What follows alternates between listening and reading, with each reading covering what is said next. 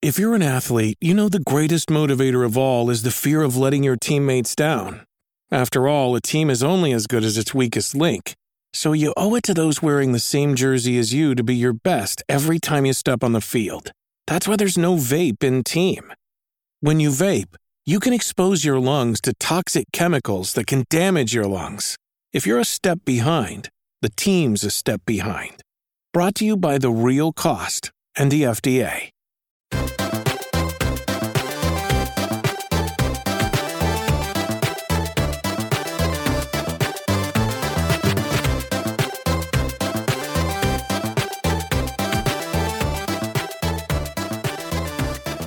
Hello, everybody. Welcome to episode number 167 of the Classic Gaming Podcast. Today's date is September 18th, 2021. We're a little late, and we apologize for that. I'm Robert Ring. With me is the amazing Mr. J. Totaro. Hello, and you don't have to apologize. It was on me. Robert has been a sweet little angel in terms of rescheduling and delays, so yeah, definitely appreciate that. Well, we try two things. We try, first off, to not be late if we don't have to, but also one thing that has always been kind of important to me. Actually, we've been doing pretty good. I think we've been doing pretty good, like throughout the past year, really. But one thing that has always been important to me, even from when we first started, this was always on my mind, which was I don't want to push us to stay on a strict schedule. If we want to, if we need to, or even just want to, like delay things for like a week or so, sometimes like. This is supposed to be fun more than anything, so I figured that's the best way to burn us out is to make sure that we stick to a schedule. So I've tried to make sure that we're not too hard as far as that goes. Yeah, I definitely appreciate that. There are definitely times when there are times when I have a lot more free time to play Classic, and also just like an interest. Like I usually go through phases where I have a list of games where I'm like, oh, these are some of the Classic games that I want to play in the near future. But I don't always feel like playing those games. So I'm like, I'm not going to play anything Classic for a little while. And then there are times where it's like, well, I obviously want to keep playing games for the podcast. And like, I don't ever want to force myself to like play something that I'm not going to enjoy because I think my opinion of it is going to be a little bit tainted, if that makes sense. Oh, definitely. Yeah. So. All right. So Jay, this is a little bit old. Before we start talking about news and stuff, first off, how you doing? You doing good? Yeah, doing pretty good. How are things in your end? Things are good. Things are good here. I have a question for you. So before we get to news, Sure. This is kind of old, but it happened after the last episode. You are no longer running your WoW guild. Yeah, it was a really. I'll be honest with you, one of the tougher things that I've had to do. Yeah, in I thought a while. so. I know for a lot of people, like, what the fuck, like, what different perspectives of it, but it was really tough. I spent a lot of time thinking about it and talking about it, talked to my wife a lot about it, talked to my brother, who, it just share with a lot of people that are unaware of like how meshed, realistically my group of friends is usually we move as a unit between different games, and we'll end up taking 5 or 10 people, we'll find a new game to play, we'll play that for a little while, and then, we'll move on to different things.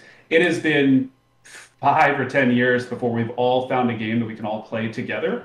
So when the re-release of Burning Crusade came out, originally I just kind of told everybody like, hey, just so you guys are aware, this is what I'm doing. If you guys are interested in this, let me know. And very quickly it built a lot of traction. A lot of people were very interested in playing with everybody, and also the content is really exciting. And so there was a lot of excitement around it. So I ended up taking the helm as the realistically the guild leader, and it was a decent amount of responsibility just to get everybody organized and make sure we have everybody's schedules working out. So we did that for a couple months prior to the release of it. I spent a lot of time building out the guild. I found people that I ended up picking up on the server, different people that I didn't know to fill out the rest of our roster. It was a lot of time, and it was a lot of fun, and I actually really enjoyed doing it. So when we came to Burning Crusade, I was really excited to see what we could accomplish, and we accomplished a lot. We did a lot in the early weeks, which was great. It was very challenging.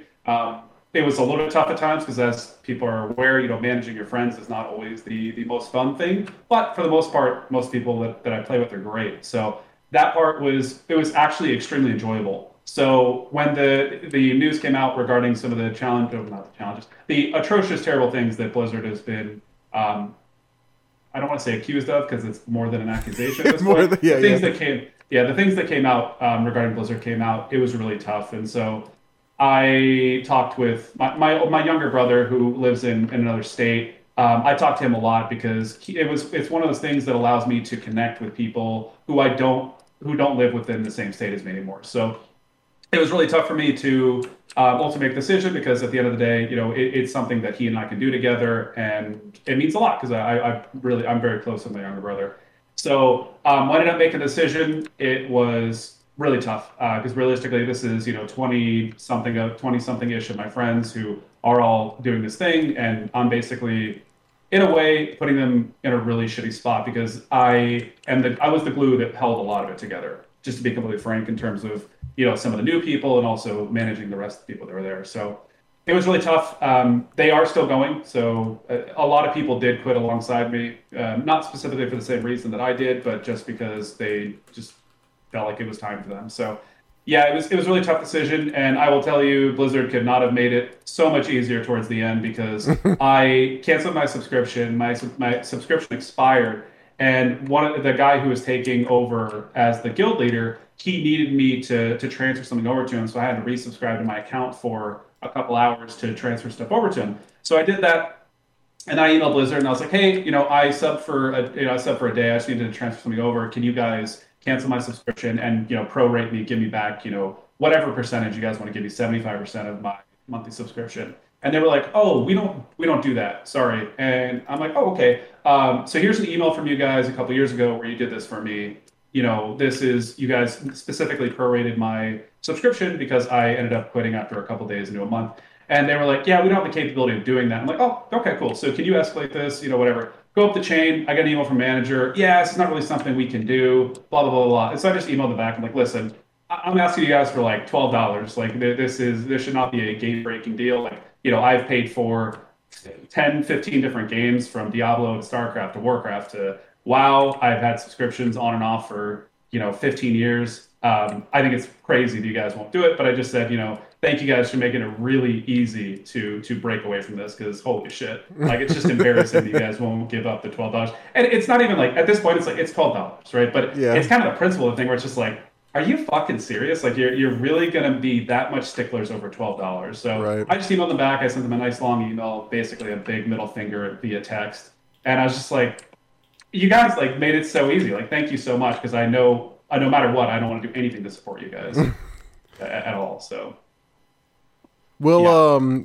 I mean, I know that was big because that was, I mean, honestly, that's been kind of like a big part of your like downtime in life in general for a very long time.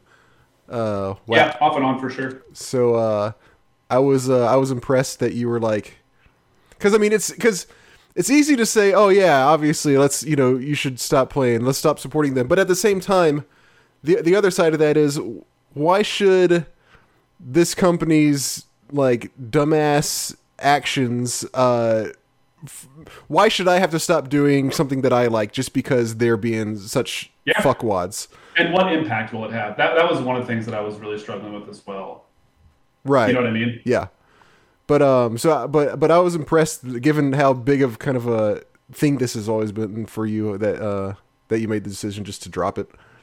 Yeah, I appreciate that. And Lisa was amazing through this. I mean, she was very helpful, just kind of talking me through it, and, give me a lot of feedback. Because I some people were very open to it, share with you. Some of my friends were really cool about it, and other ones, they were a little bit more. Some of them are still kind of pissed off, just to be completely frank with you. So, and I get where they're coming from, but also it makes me a little bit sad because I feel like that's something. If one of my friends told me that, I would not bat an eye at it. Like, realistically, I had a lot of people that quit when we were playing overtime, and that just, if somebody messaged me and said like, hey, I got some real life stuff going on, or I just don't want to contribute the time, sure, like that's totally fine. So I was hoping that I would get the same sort of response from everybody, and for the most part I did, but just not from everybody. Gotcha. Yeah, but no, I appreciate that. Well, so I know you've been trying out a couple other MMO RPGs since you stopped that. Have you settled on anything yet? Have you found anything that you're like, I'm going to stick with this for a while? No, to be honest with you. So I played a number of MMOs. So I played BDO, Black Desert Online, which is, I don't know if you know this. It's a fighting game. Basically, it's a fighting game MMO. You do combos like a fighting game, and there's not Yeah, so that was very interesting to learn, and I tried it out. Not really my cup of tea. There were certain things about it that were kind of cool. The combat is a little bit too flashy, where it requires minimal sort of effort to do something really cool, which for me is not really my thing. I like to be at the helm of the control, and if my character is going to do something pretty dope, I want to be the one that kind of triggers that. And the combos were just kind of like you basically just it's a I believe it's cross-platform, or at least it's capable of using a controller for it. Okay. So I think it's one of those things where it has to be simple enough to where somebody with a controller can do the flashy combos and stuff. It didn't really entice me. The end game I read was very interesting, very grindy, and I like grindy MMOs, so that definitely drew my attention. So BDO was whatever. I'm playing Guild Wars 2 off and on, still very fun. I'm enjoying aspects of it. I played a shit ton of Guild Wars 1, which I'm actually going to talk about for part of one of the games I played for this week. And that game has been very fun, very low population, so there's not a lot there, and there's not really MMOs for me. There has to be a lot to do to where there's a variety of gameplay that keeps you intrigued. I played ESO, which was probably the worst MMO I've played. Wait, ESO is Elder Scroll Online. Oh, Elder Scroll. Okay, yeah. Absolute dog shit. Oh my gosh, it is. So I played it when it first came out, and my first thought was, this is a single player game in an MMO universe, which is one of my biggest complaints about a lot of different MMOs. Okay. And I felt like they missed the mark substantially. It is just not great. There's nothing for me. There was nothing redeeming about it. The combat, it's cross compatible. So one of the things we're going to go down a rabbit hole here. Robert, join me. Hey, listen, you open the can of worms. I know. So one of my biggest complaints with MMOs today is, and this is actually one of my criticisms of Final Fantasy as well, is when they have cross compatibility. For me, I think it damages the quality of the product. And at ESO, I think is a glaring. So because they have to make the game compatible, meaning, so like if you think about it, if you have an MMO and if you're using mouse and keyboard, how many different key combinations would you be comfortable using? Probably somewhere in like the 40, 50, 60 range, roughly, right? Between your mouse and your keyboard and modifiers like Shift, Alt, and Control. Okay, right? Sure. So with a controller, how many different combinations could you do in the fly? Maybe 30.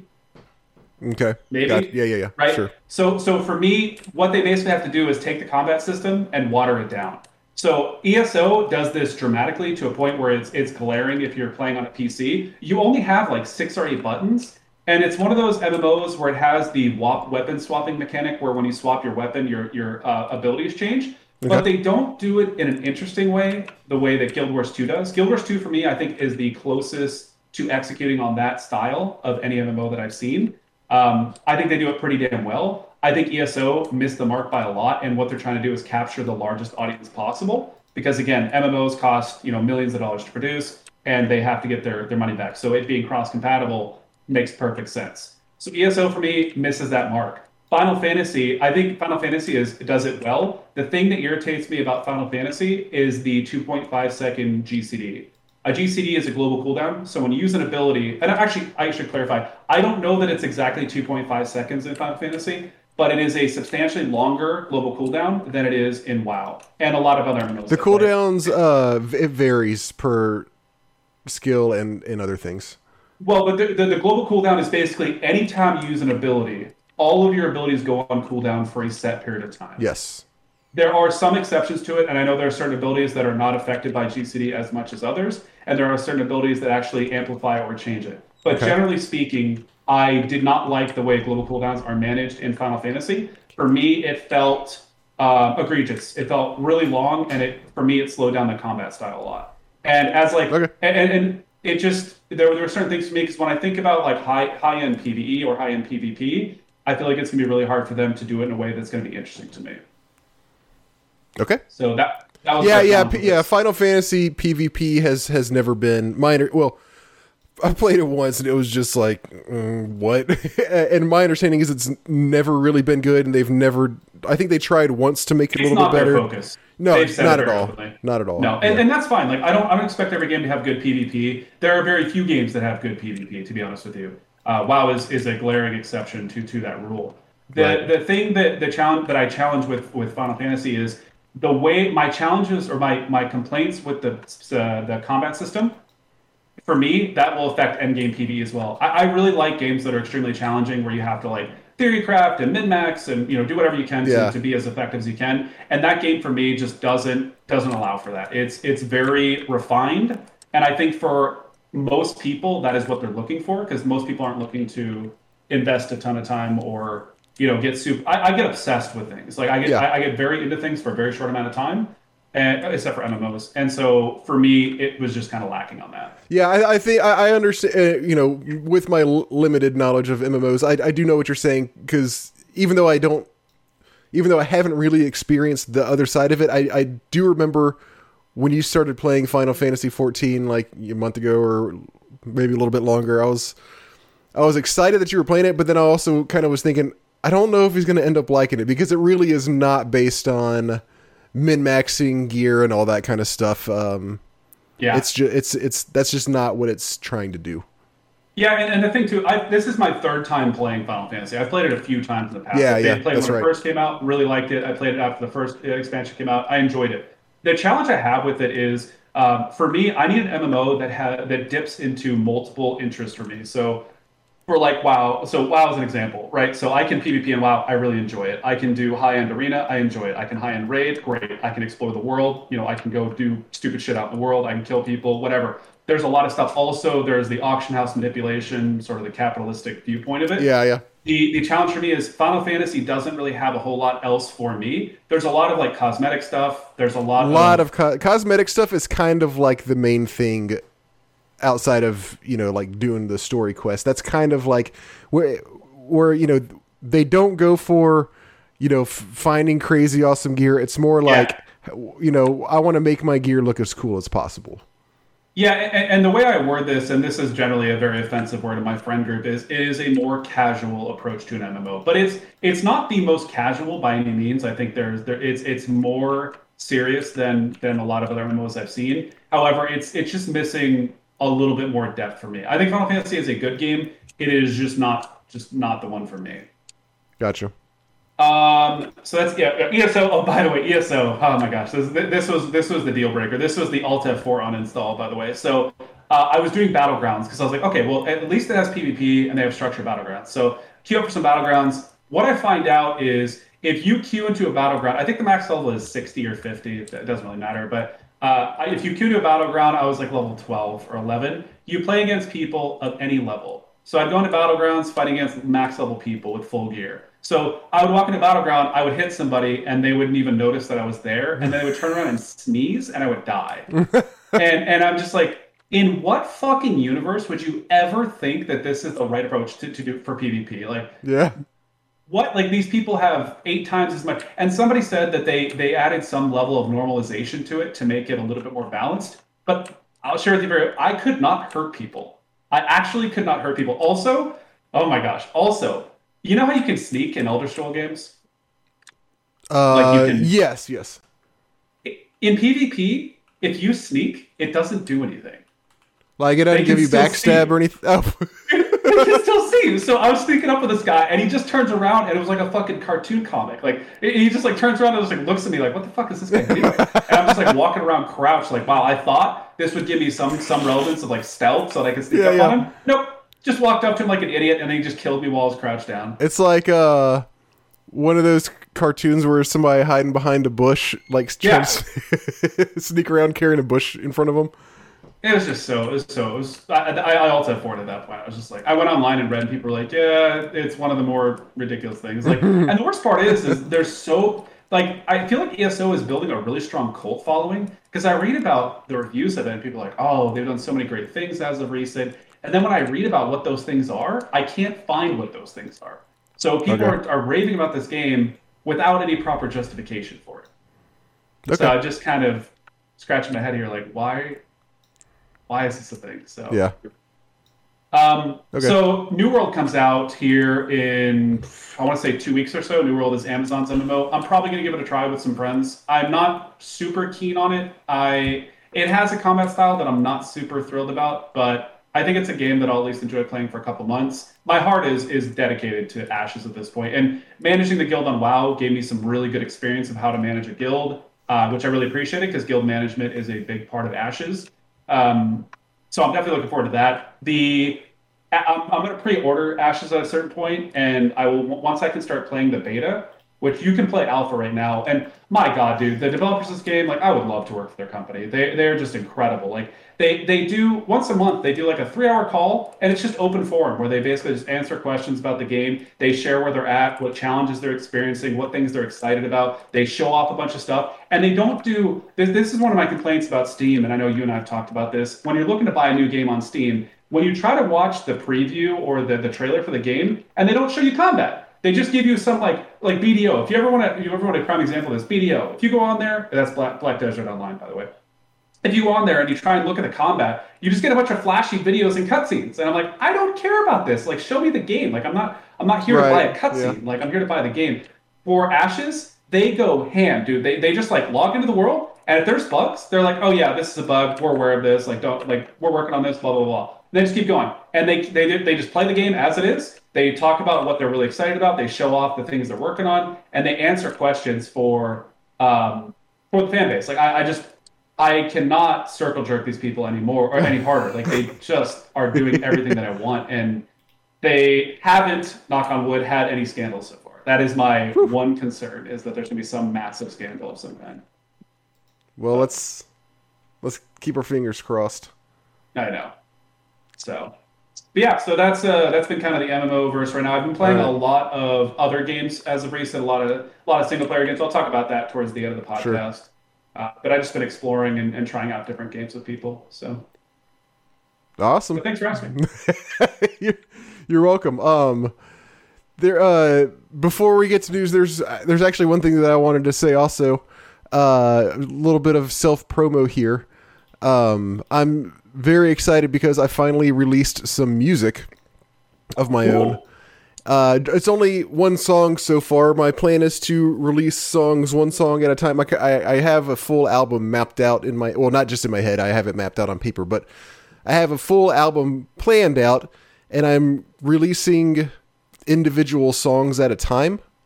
I've got like another one finished, about 2 more, about halfway done, but I finally released one about 2 weeks ago. Wow. And so I think actually what I'll do is I'm just going to tack it on to the end of this episode so people can listen to it if they want to. But if you want to find my stuff, I'll go over this at the end of the podcast. My artist name that I'm using is Robot Octopus, because that sounds cool.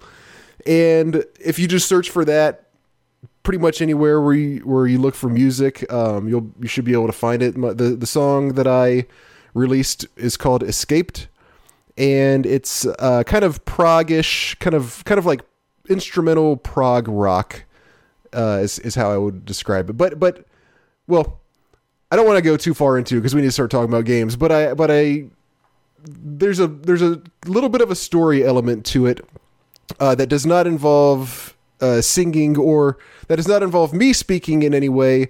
But what I have done is hired voice actors to kind of intersperse various lines of dialogue that I've written throughout the music. So it's a little bit different, and it's really fun because I'm kind of getting to tell a story throughout the songs. You kind of get like little hints of a story is kind of what it comes out to.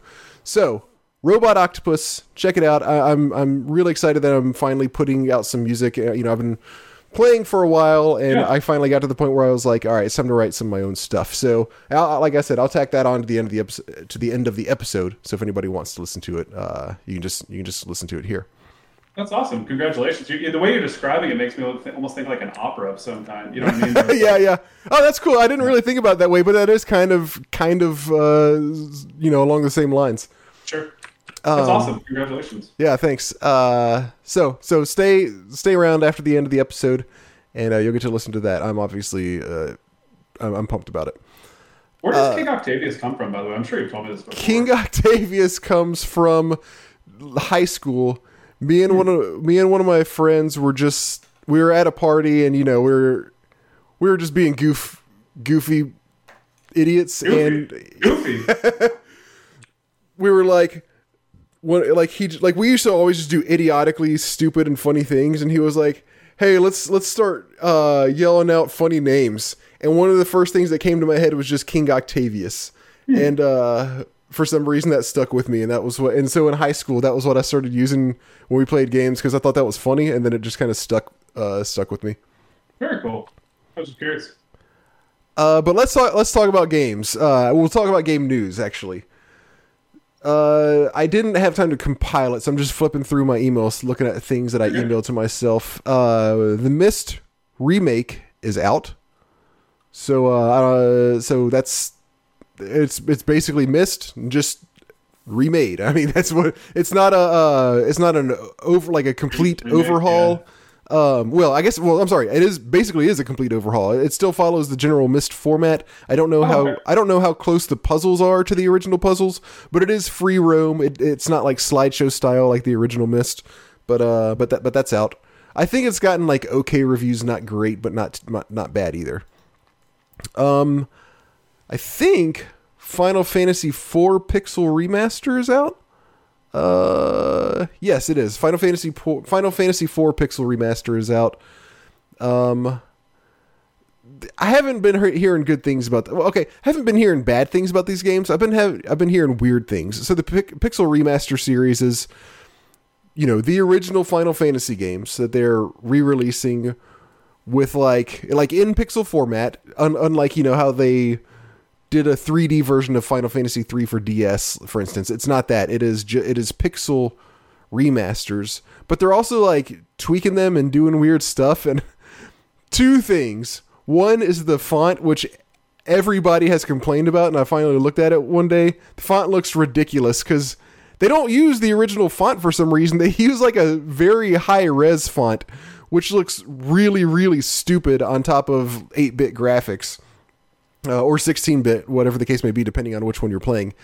Also, I don't know if this is true for all of them. I think this is true for all of them, but I only know for sure that it's true for the first one. It has diagonal movement. What? Isn't that, like, what? Why? Why? I mean, I guess the answer is, like, so you can get places faster, but that's, what? that would ruin the feel of it to me.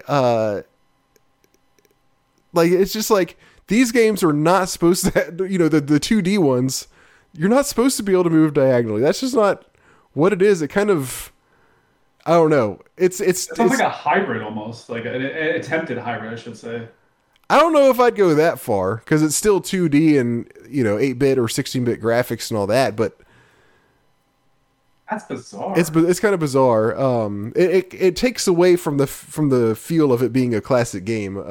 Yeah, that's kind of what I was wondering. Not that there weren't classic games that did that, but just that very notably Sure. the Final Fantasy games and basically any RPG did not have that. It was upright. Everything was a grid-based movement. So whatever. That game is out. So whatever. That game's out. Yeah. Collection of Saga Final Fantasy Legend.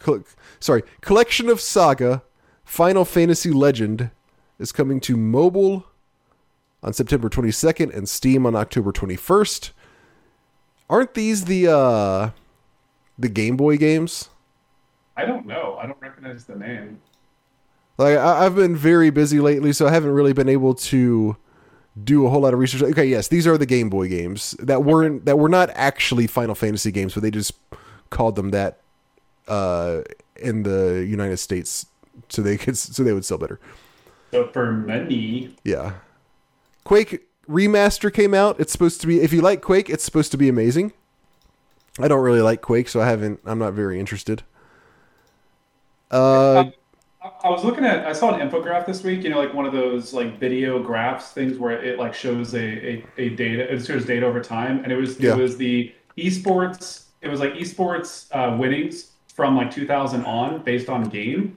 Dude, CSGO from like 2000 to like 2010 was the front runner by like a substantial amount. I never knew that. I always thought that Warcraft 3 was the premier. Wait, CSGO? esports. I thought CSGO didn't come out until Sorry, like CS, okay. into CSGO. Gotcha. Yeah, it was Counter-Strike into Counter-Strike Go were just the monsters when it came to prize winnings.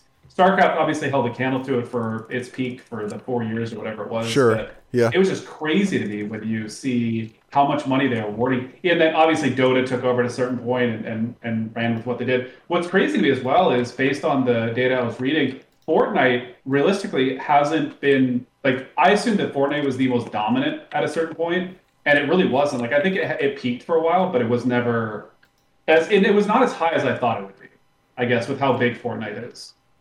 Yeah, I haven't. I mean, not that I keep up with it that much, but I haven't heard of many. Oh, this is a big Fortnite tournament coming up. Whereas, you know, I do hear about other stuff like you said, like especially Dota, where they have like you know, like they enormous prize pools once a year. I cannot believe nobody else has stolen that business model. By the way, it is actually it's just crazy to me. What of TI, the way they fund the way they fund TI, big money tournaments.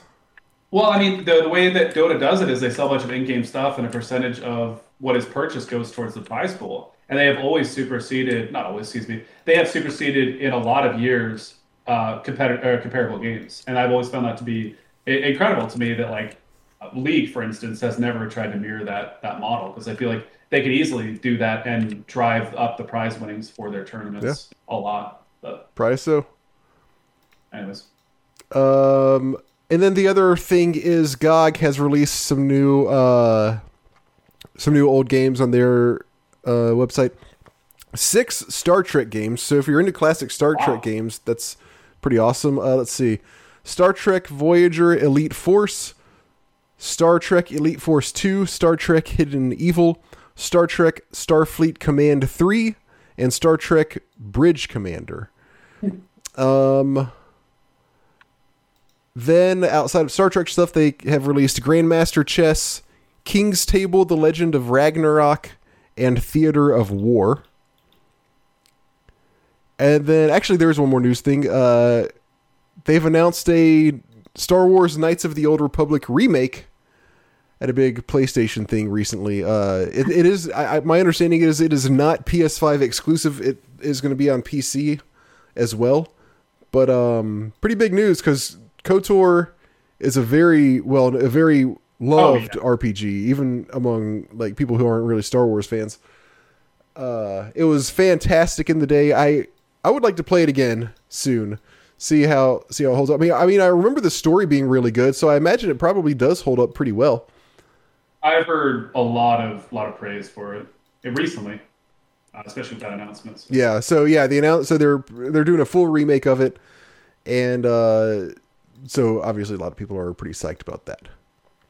Understandably. Well, yeah. Okay, time to talk about the games we've been playing.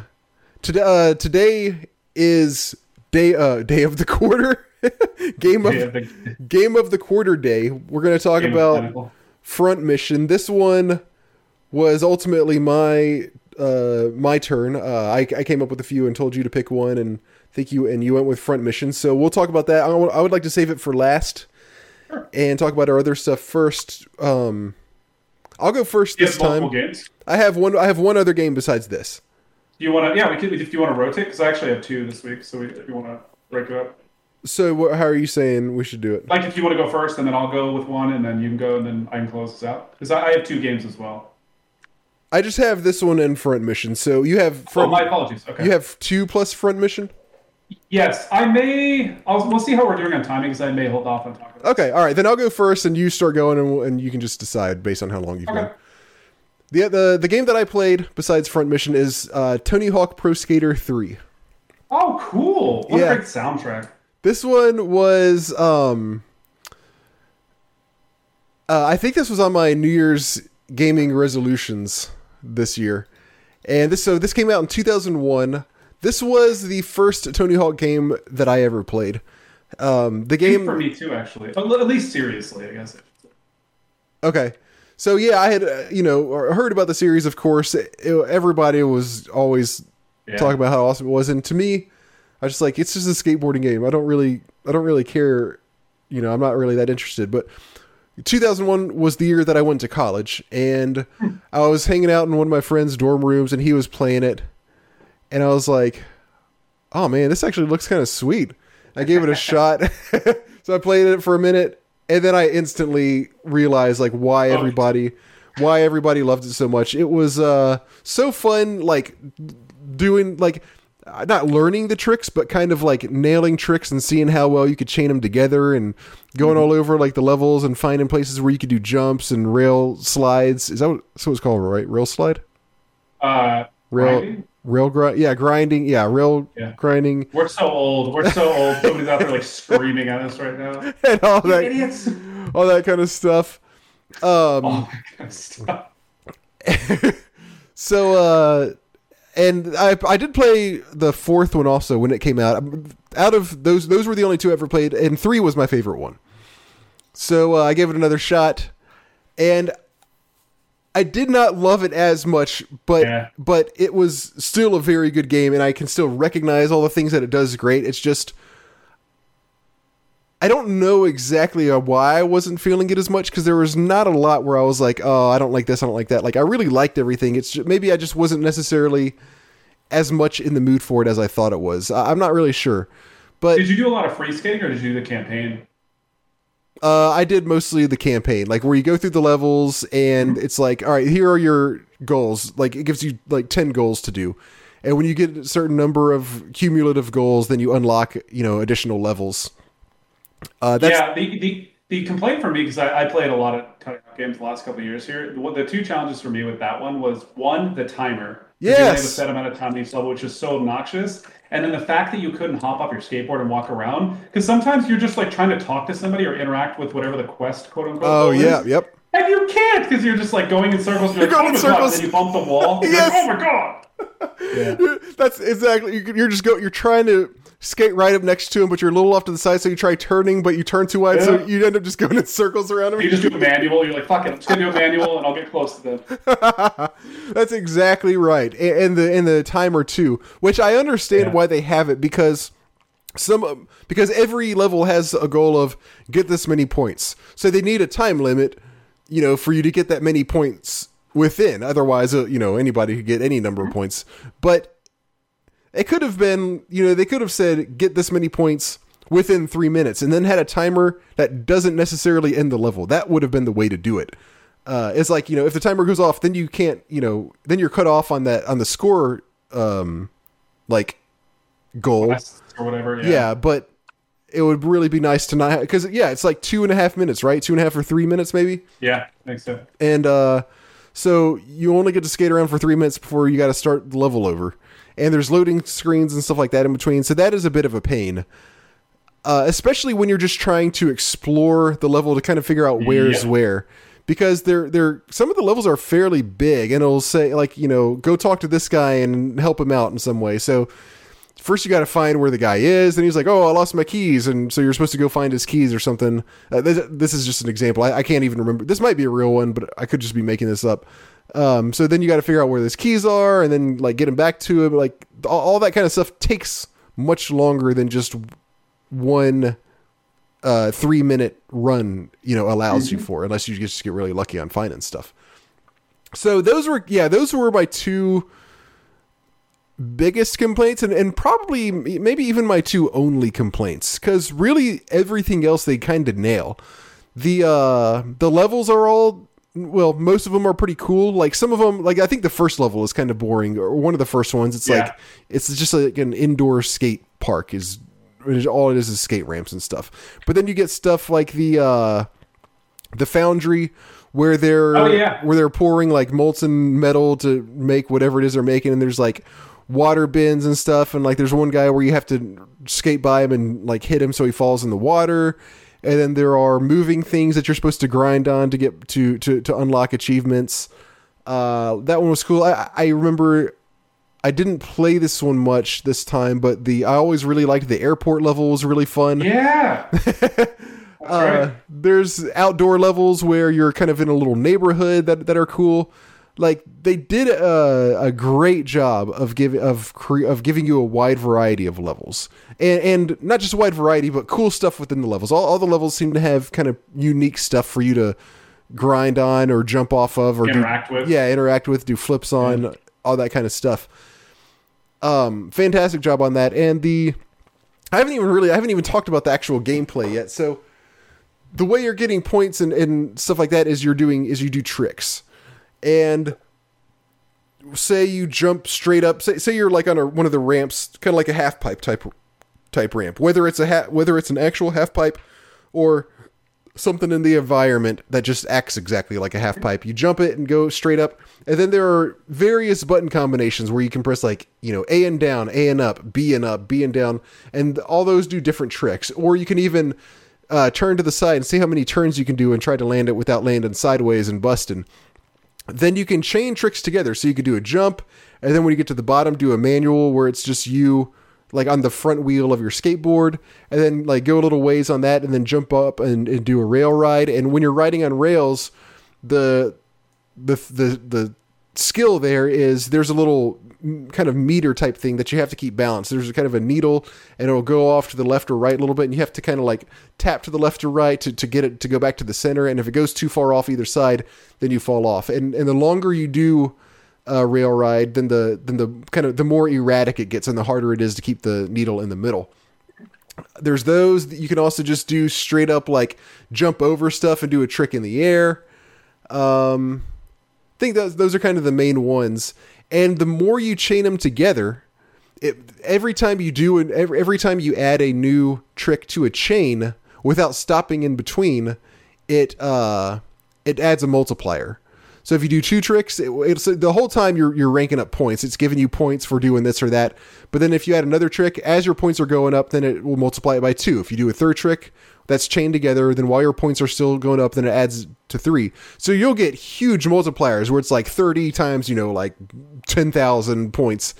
And if you crash without just stopping and landing it, then you lose everything and you don't get any points for it. So it becomes this honestly really fun game of risk and reward where you're like, oh shit, am I going to try to get what? Do I want to chain one more onto the end of this? If I want to go from 30 times 10,000 to 31 times, 10, like 11,000 maybe, however many more points I get from doing one more trick, plus the additional multiplier. And there are so many times where I would get too greedy and wipe out and just get nothing. I would have, points where, the number one goal for this level was to get 60,000 points within 3 minutes, and I would have like 100,000, but still get too greedy and be like, no, just one more, and then I would wipe out and lose all of it. The worst. Yeah, so that is really fun the way that they did that, and they do have pretty cool, a good variety of not just levels but of missions within the levels. So they have the points. They also have letters that spell skate throughout every level. Yeah. So if you find the S and the K and the A and the T and the E, then that's a mission that you unlock. Then there's ones where I said, like, there's ones where you're like, you gotta dunk this guy in the water, or go help this guy find his keys or whatever, or do a rail ride. I'm the porta potty. Yeah. Do a rail ride on this particular rail. There's one where it's cold outside and the guy has his tongue stuck to a pole. And you have to get his tongue unstuck by, I think, like just grind the pole or something. Yeah, something like that. So, really, very good game. For me personally, I played it for a few hours. I was like, yeah, this is cool, but I'm kind of done. It didn't have the same draw that it used to. I honestly don't know. That really, really might just be me because I almost have only positive things to say about it. And the character creation is really good too. I forgot about that. Yeah. Yeah, you make your own guy, and like my guy had a hat on that made it look like his brain was exposed, and then like goofy shoes and like funny looking sunglasses and all that kind of stuff. I remember on Tony Hawk Pro Skater 4, the guy that I had, all he had was a metal mask on his face, a plain white t-shirt, and no pants. But yeah, so the character creation was really cool, and really the game itself is I feel like, even though I didn't have a ton of fun with it, I do feel like more objectively it does hold up really pretty well. How's the soundtrack? Oh, the soundtrack is very good, as it was. Yeah. On all these, I always used to use my own library on the Xbox. You could burn your CDs into the Xbox, and you could replace the soundtrack with your own stuff, and that was what I always used to do on these games. But yes, the sound. Okay, and I'm trying. I can't remember who was on it, but it's a solid variety of late '90s, early 2000s rock and alternative rock, and punk, of course, too. But I can't remember any of the. I'll pull it up here. AC/DC's on there. CKY is on there. Okay. I just remember because one of my complaints about that game is whenever you start playing it, the soundtrack always starts from the very beginning, so you generally heard the first 4 or 5 songs more than the rest of the soundtrack, obviously, and that drove me freaking bananas at times. The Ramones are on here. Motorhead is here. Oh, yeah. A bunch of people, honestly, that I haven't heard of or that I didn't remember. Rollins Band. But you know what was funny? And actually, now that I say it, I'm pretty sure they had the thing where you could put your own music on the third one. I know it had it on the fourth one. I think it had it on the third one, but I could be wrong. It might have just been the fourth. But either way, it did the same exact thing when you used your own music. It randomized it, but it randomized it the same way every time. So it was the exact same thing. You're always listening to the exact same songs in the same order. So for me, I think it was like "Welcome to the Jungle," Baby was the first one that it played every single time. Yep. I'll be honest with you, I'm not a huge AC/DC person too. So like that song for me was like every time I come on. Well, that's not AC/DC. You're thinking of something else. Oh, sorry. There's an AC/DC song that's like the first 2 or 3 on there, isn't there? I don't remember. It very well could be. It looks like they were on the 4th one. Okay, yeah, so it's pretty early in the track list. TNT was their song on the 4th one. Not a huge fan of that song. Yeah, I'm not big into AC/DC. I mean, they're cool. No, they're cool, but I'm just not like a huge fan. So that's what I got for Tony Hawk Pro Skater 3. Why don't you talk about something? Sure, let's talk about something. So, as I kind of talked about earlier when we went through the MMO segment, I've been playing a lot of Guild Wars 1, which, by the way, was an absolute pain in the ass to get my account back. Oh my god, ArenaNet, please, I beg of you. Oh, you used your same old account? I did. Wow. Well, you don't have to pay for it because it's $30. It's $30, and I was like, do I really want to pay $30 for a game that I might not want to play? I was like, not really. So I reached out to them, and I'm like, hey, I used to have an Arena account. Like, here's all the details. What questions can I answer for you? The email address associated with it is no longer valid. It's gone. The company who owns the email address is no longer in existence. They haven't been around for like 20 years because this game came out in the early 2000s. So I emailed them and I tell them this, and their response is, can you please reach out to the email provider and ask them to open your email address back up? That's the response back. I sent them this like really long form, nice email. I broke it out to make it very clear what I need from them, and they just responded back with. And so I'm just good luck with that. I'm like so frustrated. So I'm like, okay, listen. So I I respond back, and I'm like, hey, here, as I said before, I can't do that. Here's why. Whatever questions I can answer for you, let me know. I'm happy to do it. Blah, blah, blah, blah. They come back. We're going to ask you to reach out to your email provider. And I'm like, okay, I'm going to need you to escalate this to anybody else in your company because apparently you can't read. I don't have the ability to do that. That does not exist. That's not an option. I had a Guild Wars 1 account. It doesn't work. And as well, my Guild Wars 2 account isn't working because for whatever reason, they keep failing to merge my old, my Guild Wars 2 account with the new email address. And I said that to him again. I said, I'm asking for 2 things. I need my Guild Wars 1 account back. I need you guys to merge my my Guild Wars accounts together because I need them both. And so they emailed me back really frustrated, I'll say it that way. They were definitely not super thrilled to hear from me again, which I'm not trying to be like, oh, be scared of me, but it was just so freaking frustrating, man. So they finally fix it. And I'm like, finally, okay. So it's just crazy to me because I know they're hurting for player base. So I'm like, why the fuck would you not do a better job of managing this system? Because realistically, I almost gave up. And it's like, I'll be honest with you, I probably spent 20 to 25 hours over the last couple of weeks playing Guild Wars 1 and Guild Wars 2. So I'm just like really frustrated with ArenaNet because I'm like, guys, I'm trying to play your game and you guys are making it really, really hard. So got my accounts back and I played a lot of Guild Wars 1. So Guild Wars 1 is a very unique approach to MMO, as I've shared before on the podcast. This game came out in the early 2000s, and it was a game that was in place. The idea was, I think it came out in like 2003, 2004, actually. Let me look at specific dates. But the idea of it was, sorry, I'm going to jump to the date because I want to see exactly what it was. 2005. Yeah. So part of the motivation for Guild Wars 1, because I played the beta for it way back in the day and I enjoyed it. And I've shared that experience in the podcast before. One of the things that they were working on is they wanted to address a lot of the negative feedback that was going on with a lot of MMOs at the time. And they did that to some extent, but from my perspective, they tried too hard to go against what the meta was and failed to do something great, if that makes any sense. Yeah.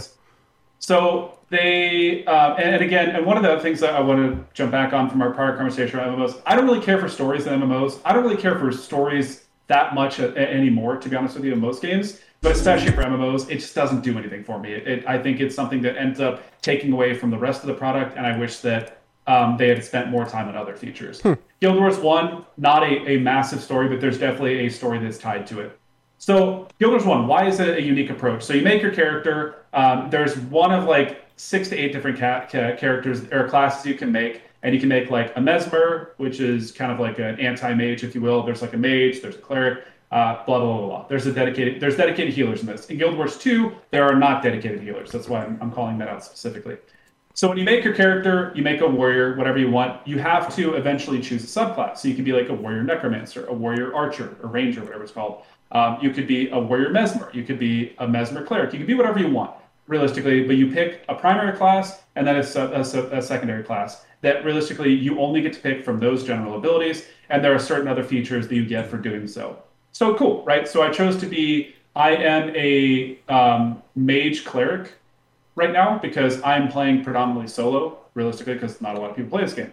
But one of the cool things about Guild Wars 1 is there are bots that you can bring with you on missions. This game is very mission driven, so you do need other people in order to be successful and to complete the missions. And realistically, if you don't have enough people, doesn't matter how geared you are, you will not be able to do it. So when the game starts out, you basically go through and do these different types of missions where you basically will go to a specific area, you hit enter mission, and then there's like a goal that you have to accomplish. You have to kill somebody, you have to free somebody, whatever it is. You have to do certain things in order to progress. And so you go between the two modes of gameplay really are, you're doing these formed missions where you get put into an instanced area, meaning your own unique area. You do the mission, succeed or fail, and then you move on. The alternative is there's a open world aspect of it. I say open world very lightly, but you can basically go out in the world and there are a certain number of quests that you can do and you can interact with the world. Now, one of the things I really like about Guild Wars 1 is it's pretty fucking difficult, to be honest with you. If you are not built properly, if you are not playing your character properly, you will die. And when you die, you get a debuff that reduces your overall resource pool and your overall health, and it stacks. And you can get it back by killing mobs over time, but realistically, if you get too buried under this debuff because it stacks, you will have to go back to town and reset it. And when you go to town, you lose any progress you had in the missions and in the open world aspect. So if you have to do that, generally not a good sign. Wow. So and there's some pretty cool stuff about it in regards to like exploring the open world. There's a very good crafting system in the game. You can salvage items throughout the game. You get basic and advanced resources. You can then ultimately craft armor, which costs a lot of money. And then you can ultimately enchant the armor using runes. There's a nice crafting system to it. And I will say one of the things I appreciate about this game is currency is not plentiful, which I really like. I like games that are grindy, that require a certain amount of dedication and planning in order to have enough wealth to actually build armor and to do other things within the game. I've always really appreciated that. For me, it helps to promote the idea of character growth, whereas if you get spoon-fed things or if people can buy it with real money, it takes away from the overall quality of the experience. Yeah. So I really appreciated that. So I've been playing through the game. The max level is 20. I'm 13 right now, and I am pretty darn far into the story.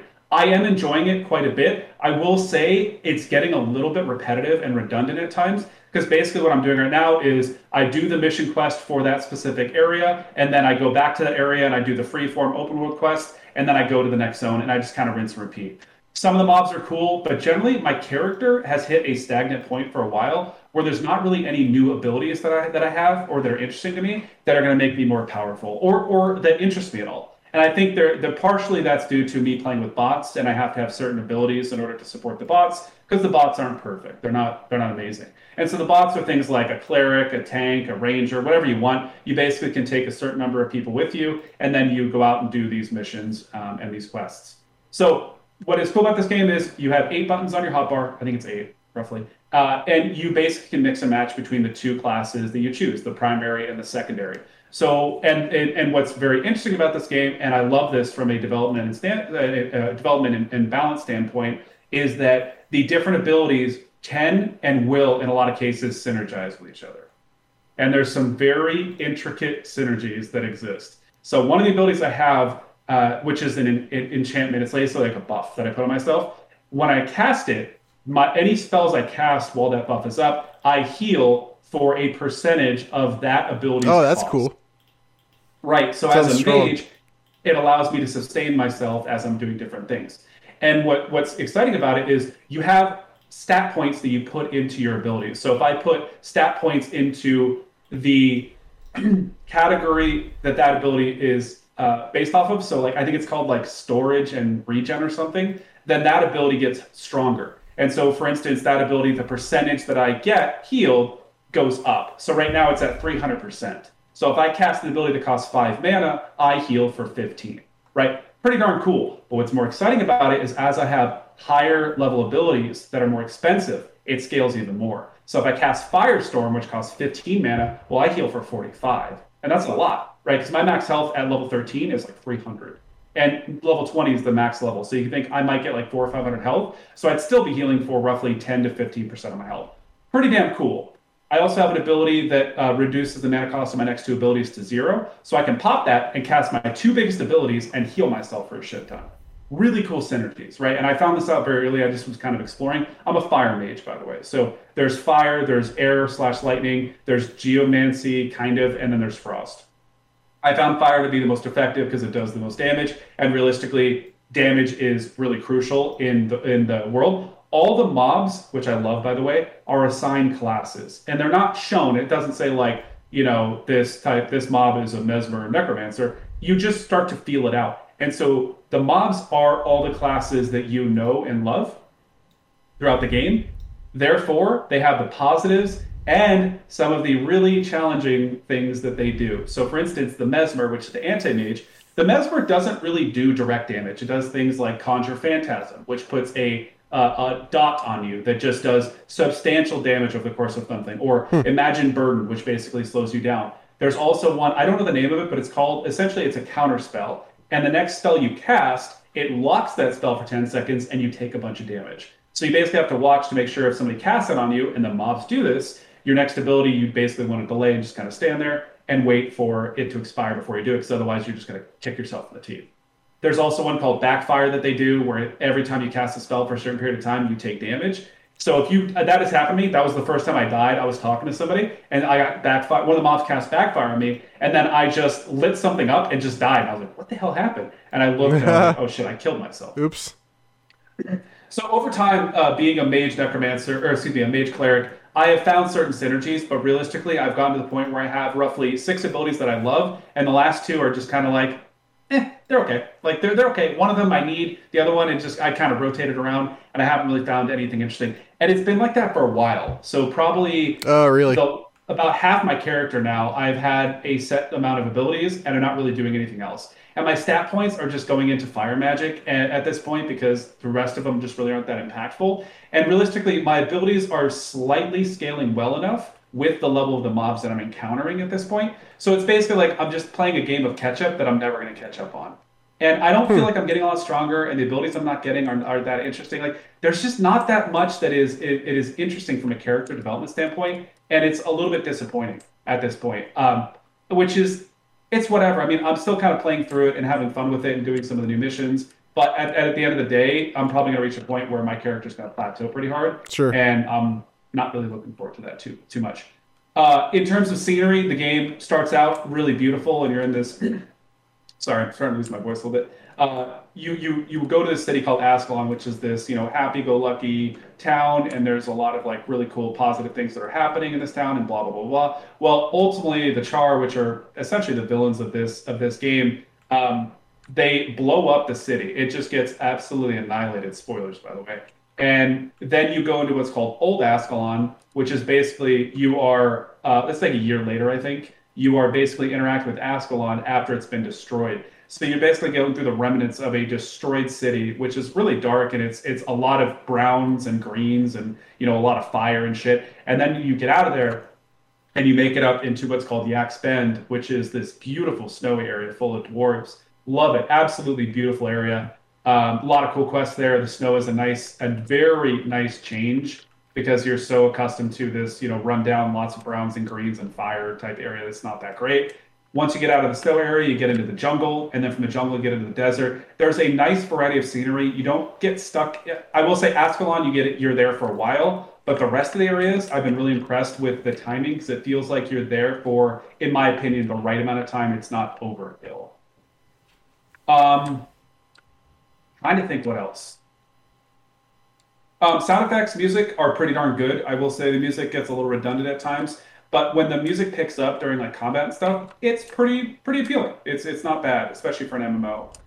The graphics are obviously very old, so there's some challenges there. But it definitely holds up for me. I'm not as critical of graphics as a lot of people, but I definitely appreciate the approach that they have with it. So you liked it overall, but it feels like it's starting to wear off.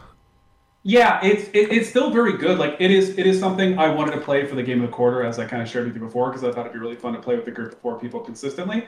I still do believe that. I think it would be pretty darn fun to do as a group. But I definitely think that there are certain things that that I think would get tiresome for a lot of people. So, but I think as a group it might be a little bit more fun because class diversity, and we could be a little bit more synergistic with what we're doing. Okay.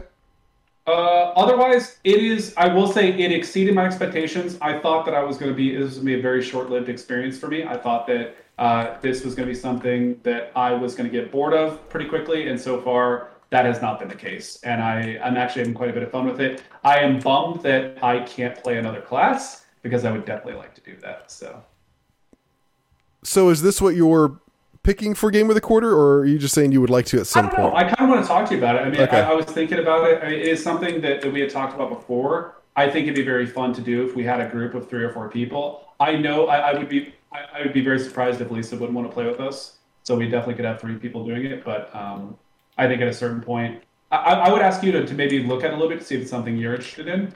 Well, let's talk about. Well, we can go and figure it out now. We can if you want to. My thought, I will do this. So it's your choice ultimately. Sure. First off, I would prefer to do this maybe for your next one. Excuse me. Because of just how busy I am outside of podcasting currently right now.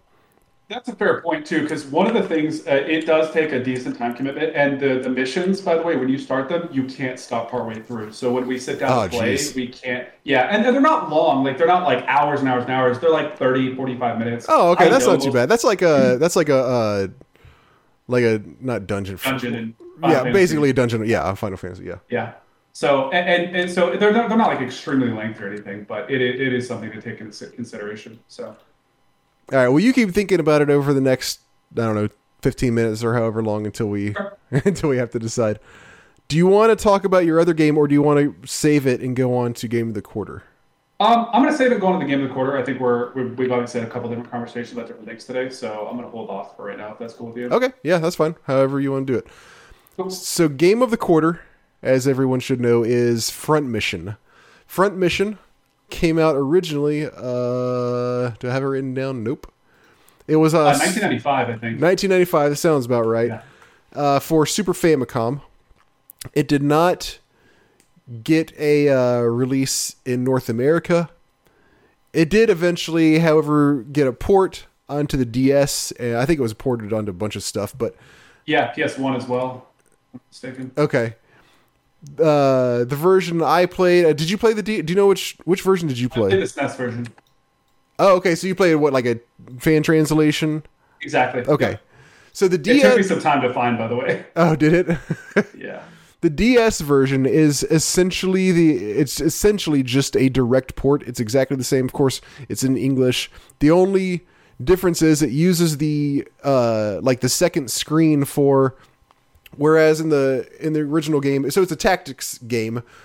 So when you go to, like, you know, you control your people on the map, when you fight somebody, it cuts to a different scene with that shows them fighting each other. This would just, instead of cutting away, it would just use the second screen for that, and it also used the second screen for like the options menu and stuff like that. So basically the exact same game, just utilizing the second screen instead of cutting away in certain places.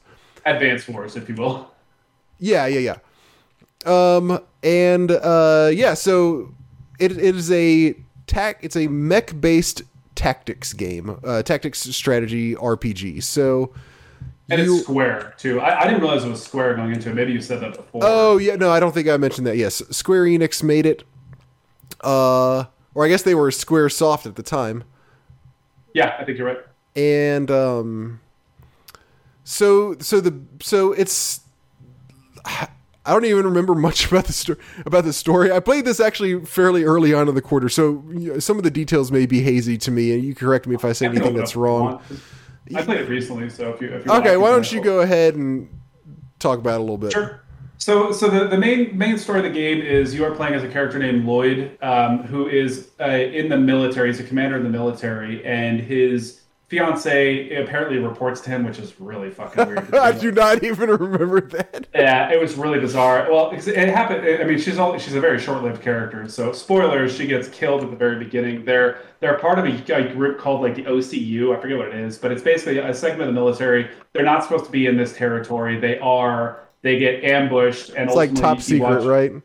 Yeah, like top secret. And Lloyd has a group of 4 people that he's working with. And essentially, his fiance dies, and then you fight the dude and his group that kills your fiance. He ultimately escapes, and then the game kind of kicks it off. He goes into hiatus. Lloyd goes into hiatus for a year or so, and then ultimately he gets picked back up into the military because I don't remember why. And you start getting introduced to you get introduced to a broader sense of characters. And the whole point of the story is basically getting vengeance on, the guy's name is Driscoll. I remember specifically because of Final Fantasy X, there's a character named Driscoll, okay. I think. Okay. Mistaken. So it kind of stuck out to me. But Driscoll is ultimately the bad guy of the early game. I don't know if he maintains being the bad guy throughout the entire game, though. Okay. I didn't pay much attention to the story. I mean, I did, but it wasn't anything like I was like, oh shit, like we got some good storytelling. Like mech-based combat, let's go. Yeah, mech-based combat, let's go. So you are basically, eventually you're leading like a group of other people in mechs, and every fight is you guys in mechs versus bad guys in mechs. And I don't know, you tell me what you think. I was very bored by this game. I was so bored by this game. The combat is literally just a matter of hitting A repeatedly. It is so. What really frustrates me is I played the game, I read reviews, and people were like, "This is a really great game. Like, definitely holds a good candle to tactics-based games." I'm like, "Oh, sweet." And people are like, "If you like tactics, you're gonna love this game." I'm like the meme from WWE where he's just like leaning back, like, "Oh, like you said exactly what I want to hear." Like. People He's freaking out more progressively, freaking out each time, leaning back in his chair. Exactly. Yeah. So I was like, oh, okay, cool. So the combat in this game is a very watered down, poor execution of a tactics-based game. I don't even know how to explain it other than like realistically, you go ahead. I can explain it. Just get as many people surrounding a bad guy as you can and shoot him 100,000 times before he dies. Like, so there's very little tactics involved. The only tactical things involved are some tiles give you like a 10% cover bonus. I didn't even notice that. There are some places where like you might want to stand next to a building so they can't get a full surround on you. And then when you fight somebody, you choose one of 2 weapons to use to attack them with. And like, that's basically it. Oh my God. Like, it takes so many hits to kill one guy. Like, they are just sponges. And then you're fighting, sometimes like 7 guys. One guy might take 10 or 12 attacks to kill. So, if you have 5 guys on your team, that's 2 full rounds plus another half a round, and then you still have 6 more guys to kill. Like, did you have that same experience where they just whittle away little bit by little bit over like 45 minutes to finish a battle? Yeah, the mobs have so basically all the mech units have 4 life bars. They have their body, their legs, and then their left and right arm. Is essentially, so basically every mob has 4 life bars. So you're basically working through 4 different life bars, and in certain ones, if you crush like their body, I think they just die. I don't think you have to burn down the rest of them. Yeah, and you don't have control over what you're aiming at. Correct. Yeah, you basically just like fire into them, and then sometimes you'll hit the spots you want to, and other times you won't. Which actually most of the time, in my experience, you won't. Right. So. Yes, and you're basically just... And by the way, my God, your characters and the enemy miss way too much in this game. Like, why is your accuracy so slow? Maybe it ramps up over time, but I was just like, I would attack somebody, and I'm like, well, this person's... It's going to take me like 4 or 5 hits to kill. Oh, I missed. Okay, there's another hit that I have to do in order to get this guy. Oh, I missed again. Oh, he missed me. Oh, great. We just wasted a bunch of time. Nobody did anything this round. And then it does every time, like you said, it does a Fire Emblem style cutscene, which just makes it take even longer. So I don't need to see him. Did you turn up the speed? I don't know. I'm not sure. I don't remember. So the base speed, ready for this, is high.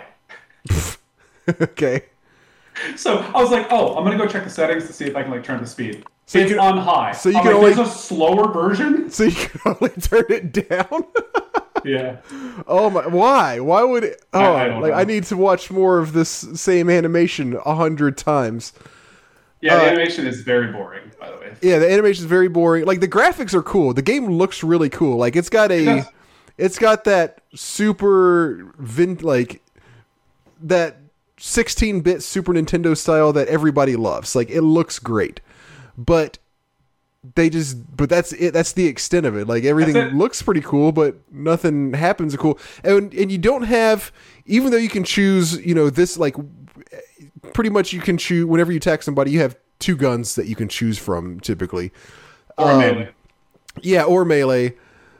But nothing does anything special. It's nothing like, Final Fantasy Tactics, for instance, where it's like, oh, you have all these cool abilities. You can use your imagination and do things a bunch of different ways. It's just like, this gun does a little more damage and has a little less range, and this gun fires more frequently, or like it hits multiple times and does like that was the other thing too, is like certain abilities would be like, this ability attacks 8 times for 1 damage. This ability attacks for 2 times 4 damage. Yeah. Who cares? Like, that was the same thing. Yes, that was another thing I was going to bring up.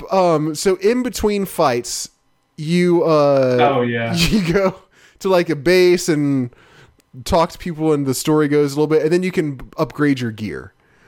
The upgrading the gear is the most boring gear upgrading process ever, because so like, say you want to upgrade your right arm, the whatever gun is on your right arm. So there's like maybe 20, maybe not 20, maybe like 10 or 12, 15 right arm guns that you can scroll through, and every single one is like what you said. It's like, this one does 22 damage instead of 21, but it has a 5% less chance to hit. This one does 23 damage, but has a, 27%, like a little bit, like 2% more less chance to hit.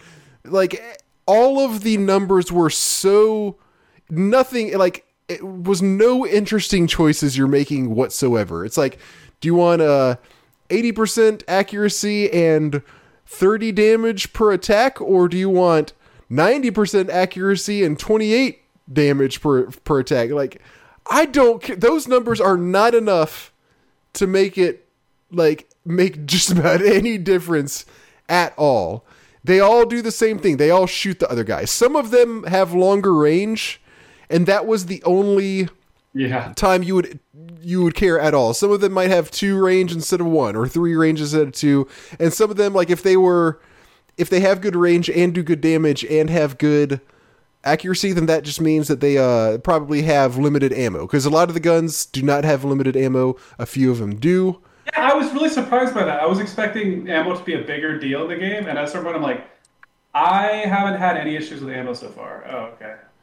Well, yeah, because most of the guns just don't use ammo. They're just infinite. I assume they would. That's why I was like, oh, okay. Yeah.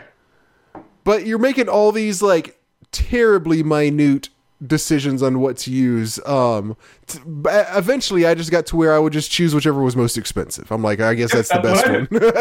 And then, so you do that for your right arm. Then you got to go do it for the left arm.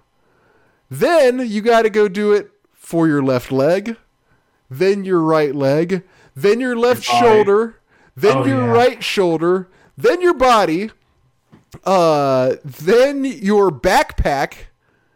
Oh yeah. And then you have a CPU, which like boosts various stats, like makes you faster or have better accuracy overall, or whatever it might be. Then do it 6 more times for every other mech in your squad. Yeah. And then I like the combat system was dog do. The leveling up or the equipment piece, also leveling was kind of questionable as well. I didn't really notice much of an impact with leveling too. Yeah.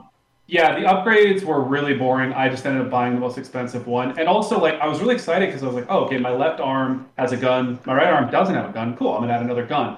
And you think, like, okay, now my mech's going to fire twice as much. Nope. It just allows you to use a different ability as your yeah, you can just choose out of the 2 guns when you're attacking, when you're shooting somebody. So just a huge disappointment. And then also, you can sell stuff, but by the time I got done buying everything, I'm like, I don't have the patience to now go sell things. Because then you're like, well, is this something that I might want to keep for somebody else later? Or I'm just like, no, I guess I'll just keep everything. I don't care. Do not care. You haven't given me any reason to care about what guns I have or which ones I don't. I've got enough money for everything I need right now. I guess I'm just not really going to worry about it, because I've spent the last 10 minutes just buying numbers, and now I'm bored. The one redeeming thing I will say about this game for me was I thought the story was interesting, and I didn't get super far into it, but it had my attention. Like and it's not specifically because like the story was gripping. It was some of the characters you pick up. I really liked some of the other people that were part of your parties. I liked their portraits. I liked their personalities a little bit. Like I was actually intrigued enough to like, okay, I actually might play this game a little bit more based on some of the characters and where they might go. And then I was like, I just can't deal with this combat. The combat is just so boring. Like, I just cannot do this. Yeah, and I'm not exaggerating. 30 minutes of just saying, okay, shoot. Shoot. Because there's no other option, basically. It's just like, shoot your right gun or your left gun. Okay, shoot. And then just that over and over, watching the little mini cutscene in between. Oh my gosh, it was... And also, you had to move before you attack.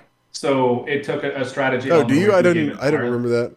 Yeah, so like, at least I'm pretty darn sure you had to move before you could attack. So you're part of the strategy on like Final Fantasy, right? Like one of the key things that you do in tactics is like, well, do I want to move? Not sure. Let me attack. Okay, I can hit somebody. I'm just going to hit somebody and then I'll move. I believe you had to move before you'd attack in that game. Oh, well, okay. Are you saying in order to attack, you have to move, or if you're doing both? No, okay. Yeah, you're right. Yeah. Not that. Sorry, I thought you were saying you have to move in order to attack. What you're saying is, gotcha. If you want to do both, you have to move first. Correct. Or you can just attack, but then you don't get to move. That is correct. Yep, Yes, that's how it is. I do remember that. Okay. But yeah, I also tried pushing through also because same as you, I was like, I heard good things. Maybe if I get a little bit farther, maybe I'll get some new kind of mech that maybe does something different besides just shoot a gun, or maybe the story will get really good. But then I played, the second or third 30-minute mission of just pressing the shoot button on every guy over and over, and I just can't do this anymore. I probably played for 3.5 or 4 hours. I think I played even less than that, to be honest with you. Yeah. I think I did 3 full battles, and I did a couple of like sweeps of the shop and buying stuff. And I was hoping that the leveling of the characters would be a little bit more enticing and interesting, but I don't believe there are really any substantial changes from leveling other than stats. No, I think you're right. Yeah. So, sorry, I steered us wrong on this one. No, I mean, I be honest with you, I was really excited going into it because I was as too, I was yeah. downloading it, I was like watching videos of people playing. I'm like, this is kind of cool. Like, this is a nice. I was like, oh, SquareSoft. Like, okay, cool. Like, this is a SquareSoft game I've never played before. Oh, it's a turn-based tactical type game. Like, okay, I'm definitely interested in this. And then, nope. One thing I will say that you have pretty good freedom on customizing like what they look like. You can choose you can choose the color for each of them, and you can kind of choose the body style.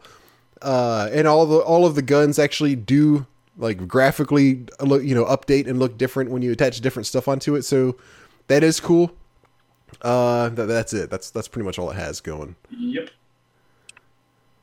So music wasn't memorable. I don't think there's anything else that was really that interesting. I will say a little. So the main character, some of his dialogue was a little cringy for me, but really? I like some of the side characters. Yeah, it's just a little cringy for me at times. Okay. Yeah, not a good recommendation from me. No, definitely not for me either. Not something I would recommend. I had to really push through to get that 3.5 hours or so, and never paid off. All right, so Jay, big double thumbs down, I guess, from both of us on Front Mission. I don't think. Let me check our email. I don't think. Oh, okay, Chase here. I'll go ahead and read part of Chase's email from Front Mission. So this is the only email that we got from somebody else who played it. Chase says, about halfway through his email, now for Game of the Quarter, Front Mission. Funny side note on this, when you were choosing Game of the Quarter, you couldn't remember who had recommended you play it. Guess what? It was me. Oh, thanks, Chase. Why? Because I like how weird and crunchy this game is. What does crunchy mean? Well, I guess we'll find out maybe. You can really manipulate a lot of things in this game, even though your pilots do have specific skills they are better at unlocking. Okay, I guess neither of us got that. Your freedom to completely design your character's mechs dictate what they will be best at in combat. I love that shit. It's not a job system, but it is still a surprising level of customization and freedom for a Super Nintendo era game. We wouldn't see stuff like this until Bahamut's Lagoon, Tactics Ogre. Gosh, I was going to compare it to that. That's so funny. Are you saying Bahamut's Lagoon is bad? It's not bad. It's just different. It's a very unique approach. Maybe that's what you do for a Game of the Quarter. Okay. Bahamut's Lagoon, Tactics Ogre, or Final Fantasy Tactics almost a generation later. It's also very hard to find a decent follow-up to this game, as Front Mission 2 was never translated, and Front Mission 3 can be a bit hard to approach now due to graphics being kind of gross. I have people I have seen people say online that the Front Mission games, you don't necessarily need the story to play it. A lot of people have said they played like the Japanese versions of it just because of how fun the gameplay is. I disagree, obviously, but okay. I have seen some people talk about the later iterations. By the way, if you can hear the alarm sound in the background, please. Yeah, I kind of now that you say that, I can hear a little something dinging. Anyway, I'm glad you decided to give this game a shot, and I'm hoping that even if you didn't like it, you at least found it interesting. Sorry. Yeah, that's a fair statement. I definitely found it interesting. Did you? I didn't. I thought. Sorry, I guess interesting from the perspective of. Actually, hold on a second. Let me go turn that off.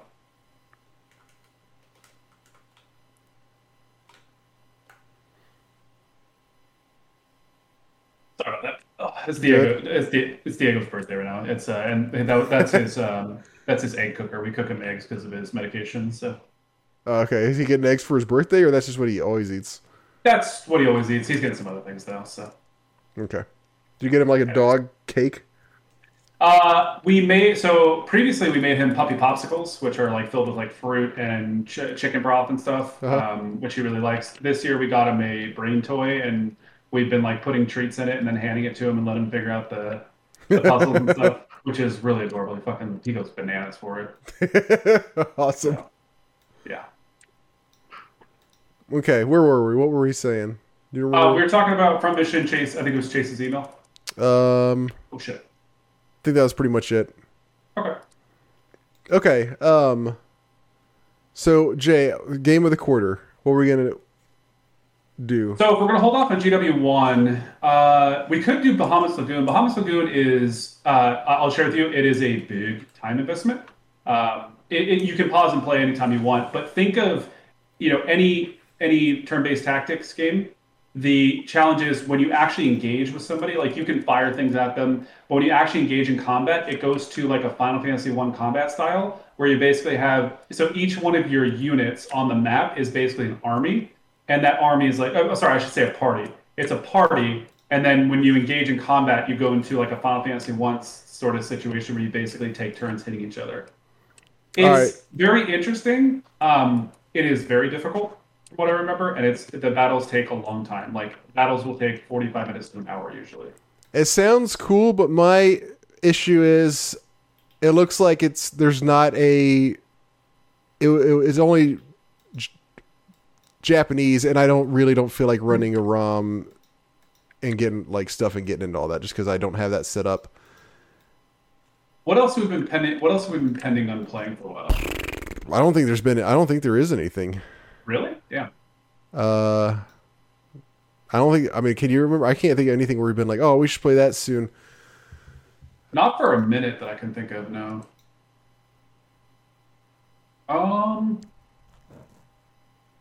Have you played many Pokemon games? Let me pull up what the games that I have on my own list. I have not. I've only played the very first one. Do we want to do a Pokemon game? We could do. I don't know how you would feel about doing a modded version versus the standard. I don't really feel like getting. Oh yeah, you only do ROMs. Sorry. I don't feel like dealing with them. They're not bad. I will say that the ROM. Well, when you play, ROMs don't get bad until you get to like PS1, PS2 era. That's when it gets a lot more complicated. Like doing GBA or like SNES or and NES, it's so easy. Like you basically just download it and then just plug and play basically from there. You're so funny, Robert. Trying to think what else. All right, look, I don't want to make this me picking because it's your turn, but I'm gonna go down a list of games that I've been wanting to play. I usually kind of keep a running list. I'm just gonna start reading stuff out. I haven't looked at this ahead of time. Where do we go? Chibi Robo, Dark Cloud, Star Ocean 2. Star Ocean Dark Cloud might not be a bad move. Okay. We got. I played Star Ocean recently, not too long ago. They're interesting games. They just are. It's a pretty big time investment. They're interesting games. The voice acting is so funny on some of the Okay. Like super deep voices for little anime characters and stuff. Valkyrie Profile. I have Legend of Mana. Is that the? I don't remember which one that is, but I have it written down. Tales of Fantasia. Is that I don't even know if that's a new game or an old game. Ogre Battle. Star Fox 64. Oh, we could do Star Fox 64. I played that in a long time. That is something we've played. Not that Game of the Quarter always has to be something unique, but I haven't played it. Have you? Star Fox 64? I mean, I've played it, but not on the podcast. I don't know that I played for the podcast. I don't remember. To be honest. Lunar Silver Story is another one. That's supposed to be a really good RPG. Let me see. We could do Star Fox. Star Fox would be pretty fun. I remember enjoying that game a lot. Have you played? Did you play Star Fox for Super Nintendo recently? Do you remember that? Yeah, well, not recently, but a few years ago I did. Yeah. Okay. What? Okay. Yeah, how would you feel about Star Fox 64? I'm good with that. I'm good with whatever I have non-ROM access to, just because I really don't feel like going through the process of getting that set up. I'm perfectly happy with Star Fox 64, but sure. I want to make sure it's your choice. No, I don't really have anything else set in mind, to be honest with you. There's not many other games that I'm like, oh, I want to show Robert this game as of right now, so I'd be down for that. All right, well, let's do that one. We'll do... Oops, I'm writing notes in the wrong place. Star Fox 64 then, for Game of the Quarter. And this will be our last one, of the year. Jesus. Game of the Quarter, Star Fox 64. Okay. All right. Email time. Oh. Wait. Yes. Top three. Not top three. Question of the day for you. You wanted to ask me something, yeah. What I watch a lot of StarCraft. I still watch a lot of StarCraft. Like every day I watch it. basically. Okay. I want to ask you, and this is kind of just really, really curious. Is this personal? What? Yeah, no. What was your favorite matchup to watch of the non-mirror matches? Let's start with that one. Probably that's okay. I would have to say Zerg versus Terran, Interesting. match. Why? Just because it's like the classic, like aliens versus humans type deal? No, not really. I think it's because we're talking StarCraft. I'm sorry. Are we talking StarCraft 2? Sorry. StarCraft 2. Yeah. Okay. Because Zerg was what I played, so I liked watching them, and I just thought Protoss was boring. Oh, interesting. So Okay. they were very. I mean, I know you could play them various ways. Especially when we watched, like, there was basically one Protoss strategy. Well, I guess there was just really one, just especially versus Zerg, which was stay in your base, just turtle for a while until you get, like, this specific exact composition, then go do one big attack and hope that you wipe them out. Whereas Terran had lots of techniques where they would do drops a lot of the time. Harassment where you do drop ships behind their mineral line and kill their workers, or Sure. go build a base. So like it was easier to build bases in other areas of the map as Terran than it was as Protoss and Zerg. And Zerg is fast, so they were kind of all over the map as well. There's a lot of different strategies you could do. Like, yeah, I think both Terran and Zerg were fun to me. So for non-mirror matches, TVZ was my go-to. Okay. Yeah. I'll share with you my favorite matchup. I love all of them. I love watching StarCraft. Mirror matches for me are substantially less interesting. I think that's probably a common experience for a lot of people. Okay. I will say I love Zerg versus Protoss. I played Protoss in the first expansion, so Yeah. I really love the idea of like the Forge Fast expands, and then basically trying to stay alive and dealing with some of the Zerg potential all-ins, and then also doing harass with like Stargates or Blink Stalkers were the most fun thing to micro in all of StarCraft for me, without question. Blink Stalker micro is the most frustrating thing to have happen to you. It is also one of the most fun things to ever do to somebody. I will say, so of the mirror matches, what was your favorite and what is your least favorite? Mirror matches. Yes. I guess I would have to go with Terran versus Terran As your least or most? as my most. As my most, because that was the same. It was like I feel like anytime I watched Terran versus Terran, it was everybody was all over the map trying to do different stuff here and there, trying to harass each other, trying to start other bases. Even though Zerg is kind of more mobile as far as like their units were faster and they had kind of easier to utilize flying units with Terran, they had the drop ships, which was just good players would use those all the time and use them very, very well. And that was really fun to watch. And also the builds I feel like were a little bit more flexible, where you never like it was really easy to catch somebody off guard. You didn't have like just one or two go-to builds in TVT. There were like really strong rushes you could do, or you could, likewise you could turtle up for a while, and either one of those was like a viable way to go. So as I remember it, that was the more interesting one. As far as least interesting on the mirror matchups, I might say PvP just again because I just found You're Protoss. a Protoss hater, I get you. Because I'm Protoss hater, but ZVZ was not a great matchup. I don't think either. I didn't dislike it, but there wasn't really much special about it. Whereas Terran, you were kind of all over the map doing stuff. In Zerg, it was kind of like there were not a whole bunch of different strategies in ZVZ. Again, as far as I remember it. So I'll share with you my least favorite mirror matchup without question is ZVZ. ZVZ is the only matchup that if it's on, I will question turning on. I think ZVZ. So for those who haven't really thought through this, the reason that mirror matches are generally much more boring than the non-mirror matches is if you think about it from a balance perspective, if there is all this unique interaction between two different races that they have positives and negatives and different attributes that make them viable in different ways, when you line them up, it's a 1-to-1 ratio. So if one of the players is doing something more greedy and the other player is not doing the same greedy thing, but the other player is not winning, guess what? The first player is winning, right? So there's a really challenging aspect of balance. I agree with you. I think Terran versus Terran is the most interesting of the matchups, of the mirror matchups. I think Protoss versus Protoss is my second favorite because realistically, again, Blake Stalker Micro, as well as there's some other really intricate things that happen in Protoss versus Protoss. I hate ZVZ. ZVZ either consists of Zergling with speed all-ins, Baneling all-ins, which I love Banelings. I think Banelings are a very cool mechanic. But when it's Baneling versus Baneling, holy shit, it's so stupid because one missed micro and one person loses 12 Banelings for 2 Banelings. And it just, for me, I really don't. I was never a big fan of it. So. You know who Cool. I was was... just curious. Yeah, what made you think of that? What made you ask? I watch a lot of StarCraft. Because you've been watching a lot? About it. Yeah. You know who was really fun to watch in ZVZ? You're not even gonna guess. LZ Gamer. Really? Yeah, he was. So we're getting a bit off topic, but LZ Gamer was a pro player, but he wasn't. He was definitely the bottom tier of pro players. He was one of EG's players. He's a great guy.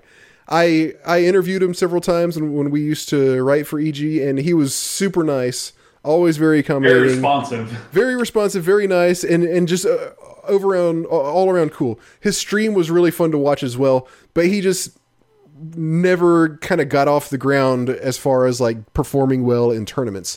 But I would watch his stream, and people would ZVZ all in him, and like, he would just do crazy stuff and be able to hold them off until they had just like exhausted everything. Like, he would do weird things like make 3 queens in one base to help hold off like an all in, and just like keep fighting against people like as they threw everything they had at him, you know, all in one base over the course of like until they mined out their entire base, and then they would just have to quit because he held them off and they had nothing else like to do basically.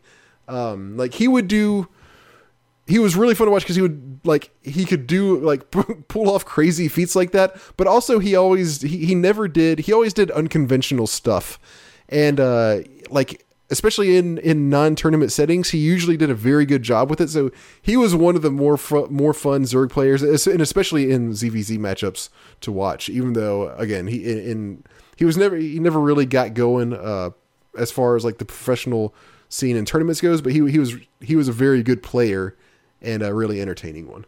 I felt the same way about In Control with Protoss versus Protoss. Oh yeah. He would do things like Stargate in PvP, which for those, like, I apologize, I know a lot of people are not going to understand some of the terminology, and I'm not going to go into explaining it because I don't think those people care. But Stargate play in PvP in the early stages of Wings of Liberty was not a common thing. It was basically 4-gate or Robo Expand or Gate Expand or something like that. And Jeff would do like carriers. He would do, not even just carriers. Like, he would go Phoenix in PvP, which was like what would the assumed meta was like if you went for Phoenix in the early stages of the game, the other person would just all in you and kill you with Phoenix. Yeah. And he would end up doing things like picking off people's sentries and then like building his own sentries and force fielding the ramp and stuff. And I was just like, I wish I could do that. Like, I don't know how he does this so comfortably. And I even talked to him about it sometimes in his stream or elsewhere, and he would just share with me like, oh yeah, I just kind of do what I think is right, and I just make sure that, like, you know, I basically am using all the resources at my disposal, which is like, that's how I want to play an RTS game. Like, I don't want to necessarily do like only structured builds. So I really appreciated that perspective. Yeah, he was really good. I mean, you had to be a top tier player, but sure, he was always very mindful also about like whatever you have, you need to be using it like now. Yep. You know, don't try building up an army and save it up. Like, use what you have now, do something with it. Otherwise, as you said earlier, like, the other guy's just getting ahead. Yep. So, cool. I was just curious. I've been watching more StarCraft as of recent, so I was just thinking through some things. Awesome. Okay. Ready for a spring break to remember? Amtrak's got just the ticket for you and your crew. With Share Fares, you and your friends can save up to 60%. The more who travel, the more you save. Skip the hassle of driving through the Northeast while exploring D.C., Philly, New York, and Boston. No middle seats and plenty of legroom are just an Amtrak away. And with stops right in the heart of your favorite cities, you'll arrive downtown, not out of town. Savings start with 3 travelers. 8 travelers required for 60% discount. Visit Amtrak.com/sharefares to book. Restrictions may apply. All right, emails. We got 2. We got the rest of Chase's, and we have one from Father Beast. Father Beast says, Hello, Classic Gamers. This is Father Beast. As you know, I've been a bit off from you guys in the game of the quarter for the summer for a few years. 3 years ago, you had Quest for Glory as your game of the quarter, and you guys didn't like it that much, but I did. That was 3 years ago? Well, he says about 3 years ago. Yeah, I think that sounds about right to me. He says, I figured that we should set aside the summer game of the quarter each year to be Summer of Quest for Glory. You guys did not agree, so I went on by myself. This year, the plan was that I would quickly finish Quest for Glory 2 and play through 3. That didn't happen, partly because I had knee replacement surgery partway through the summer and played almost nothing during much of my recovery. I hope you're doing well, Father Beast. Yeah.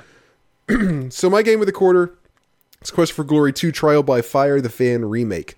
Part 2. Last time, so he played this before. He played it partly before.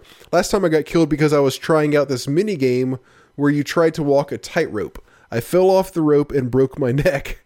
When I got back to the game, I tried it again a number of times but could never successfully do this thing. The game has you hanging out in a Middle Eastern city, think like Aladdin, and every several days an elemental monster comes to ravage the city and you have to capture it. In the meantime, you can use your downtime to build up your skills. So that's what I did. I had a thief character because it seemed like that was the best way to get as many skills as possible. He says he practiced his thieving skill, or his lockpicking skill rather. I went down to the Heroes Guild and practiced my fighting and got to be fairly decent. Still not good enough to be taking on most of the monsters out in the desert, so I mostly avoided them. After you have beaten the 4 elementals, you go to the second city. I found that I had to use my magic rope to stretch across the balcony where the evil wizard awaits, and tightrope walk across to be able to enter the end game. I could not do it. Even if my agility was maxed out, I still could not do this part, so I checked through walkthroughs for other classes and decided to enter the palace a different way, using my fair ability at magic. Thus, I was able to finish the game, and my character is ready to transfer to Quest for Glory 3 next year. I rather enjoyed it, despite all the problems. The city is cool to walk around in, the NPCs are fun to talk to and interact with, and the story isn't too bad either. Anyway, still listening, Father Beast. Cool. All right, thank you for the Quest for Glory update, Father Beast. We'll be waiting to hear how the third one is next summer. And the rest of Chase's email. So at the beginning, he says, "Hello, gentlemen. Chase the Night Cleaner here with a quick wee email. First off, Robert, you did a pretty decent job of trying to summarize my initial audio delivery on Final Fantasy, though I will provide further opinions and thoughts based on your and Jay's responses." So quick recap. This is where Chase sent us in. We were talking about Final Fantasy a while back and why we're trying to figure out why it's so popular. Chase sent in an audio email of him describing like what it was, his thoughts on why it's so popular, and I kind of summarized that in the last episode. He says, 1, the original clip I sent was just under 11 minutes. Your review of my ideas in the back and forth with Jay clocks in at just over 11 minutes. We should have just let the guy talk. That means your summary is probably about 6 minutes in length. Pretty wild when you consider that my first attempt was a 20-minute long form essay. Thanks for your efforts, Robert. Great summary. 2, upon further review, I've discovered that many people ages 12 to 25, an age group I had originally written off, are actually very engaged with Final Fantasy, but not so much the mainline games. Instead, most of them have really embraced either mobile Final Fantasy games, which a lot of people past a certain age seem to ignore, or Final Fantasy XIV, the MMORPG, because it is actually really good and a decent alternative to most anything else out there. This is my ignorance. Sorry about that. Number 3, there was one item you touched on but didn't elaborate on quite as hard as I did because I believe Final Fantasy was the most popular JRPG in the West on systems like the NES, SNES, and PS. I think it steered and effectively defined what people understood as a JRPG culturally. I really nail home how significant the media blitz for Final Fantasy VII was and how people purchased consoles based on what systems the next Final Fantasy would be on, at least at the time. Most specifically, I believe Final Fantasy VII was the moment JRPGs went mainstream and entered popular culture for Western audiences instead of just being a fringe genre. Small miss, but one I wanted to highlight. And 4, if you ever want me to talk about Final Fantasy with you someday, I would be happy to have an excuse to buy the Pixel remasters and start playing through them again. Thanks, Chase. So yeah, it sounds like we more or less got it right, what he had said. Besides a couple little things here and there. I agree about Final Fantasy VII being the one that became mainstream, but I would say it came like closer to mainstream, maybe not quite mainstream. I don't know, but what are your thoughts? What do you think? I kind of agree with him. I think 7 for me is like the one that most people who are not avid gamers recognize as the major one. I don't think most people, like, I know a lot of people who reference Final Fantasy 7 for a variety of reasons and don't really reference any other Final Fantasy beyond that, to be honest with you. Okay. I think it's a very fair point. Okay. All right, then he's got the part where he talked about a front mission, and then he wraps up. Now for my question of the day. If you could have a video game character's hair, whose hair would you take and why? Wow. What for? What do you mean what for? Like do I would I want it as my own, like, permanently, or is it something I'm like, oh, that's kind of cool, I'd want it for, like, you know, I don't know, I'm thinking like having like Cloud's hair, right, is one of the most more recognizable hairstyles in Final Fantasy. Yeah, it's kind of cool. Would I want that for my everyday life? Probably not. No, probably not. I don't think I would want his period, though. Hold on. Yakuza Like a Dragon. Their characters had some great hair. And I can't remember the guy's name. He's often called Young Master. God, it's been like more than 3 days since I finished the game, so no, I can't remember anybody's name. Give me just a minute. I gotta find the guy's name. You talk about something for a second while I You talk about something for a second. While I find him. Yeah, in terms of Final Fantasy characters, I was trying to think of like some really interesting hairstyles. I mean, Cloud's obviously is one that sticks out quite a bit. You could also look. I mean, like Cid's. I feel like Cid's hair in Final Fantasy VII is pretty staple. I don't know. I'm trying to think of like what kind of hairstyle would be interesting to have of any of the characters that I really liked. But I mean, having like Sephiroth's hair would be pretty amazing, just with how beautiful it looks. It looks like he takes really good care of it. So I imagine he probably. I'll bet you his treatment for it is pretty involved, if I had to guess. So. Yeah. Okay. The characters have like really interesting hair to them. So this is hair. This is not a. Sorry. I thought you were sympathy talking to keep going since I asked you. No, I'm just kind of thinking through things. Okay, so this is not an old game. This is a very recent game, but something that I noticed as I was playing Yakuza Like a Dragon is that a lot of the characters have like really good hair, and two of the ones. So here's my runner up. I can't even get him to. I'm trying to get a bigger picture of this guy to show you, but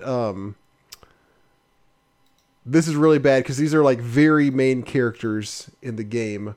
Masumi Arakawa. Okay. He's an older, not an old guy, but an oldish guy, but he's got pretty solid hair. Here you go, Jay. Like if I was 50 or whatever and I had hair like this, I'd be very happy. His hair my hair is already farther back than his is, but his is great. But it looks like Steve Carell's. Yeah, it does. But Rio Aoki has great hair. At the beat, it changed, huh? I said I could see you pulling that hairstyle off. Oh yeah, like so.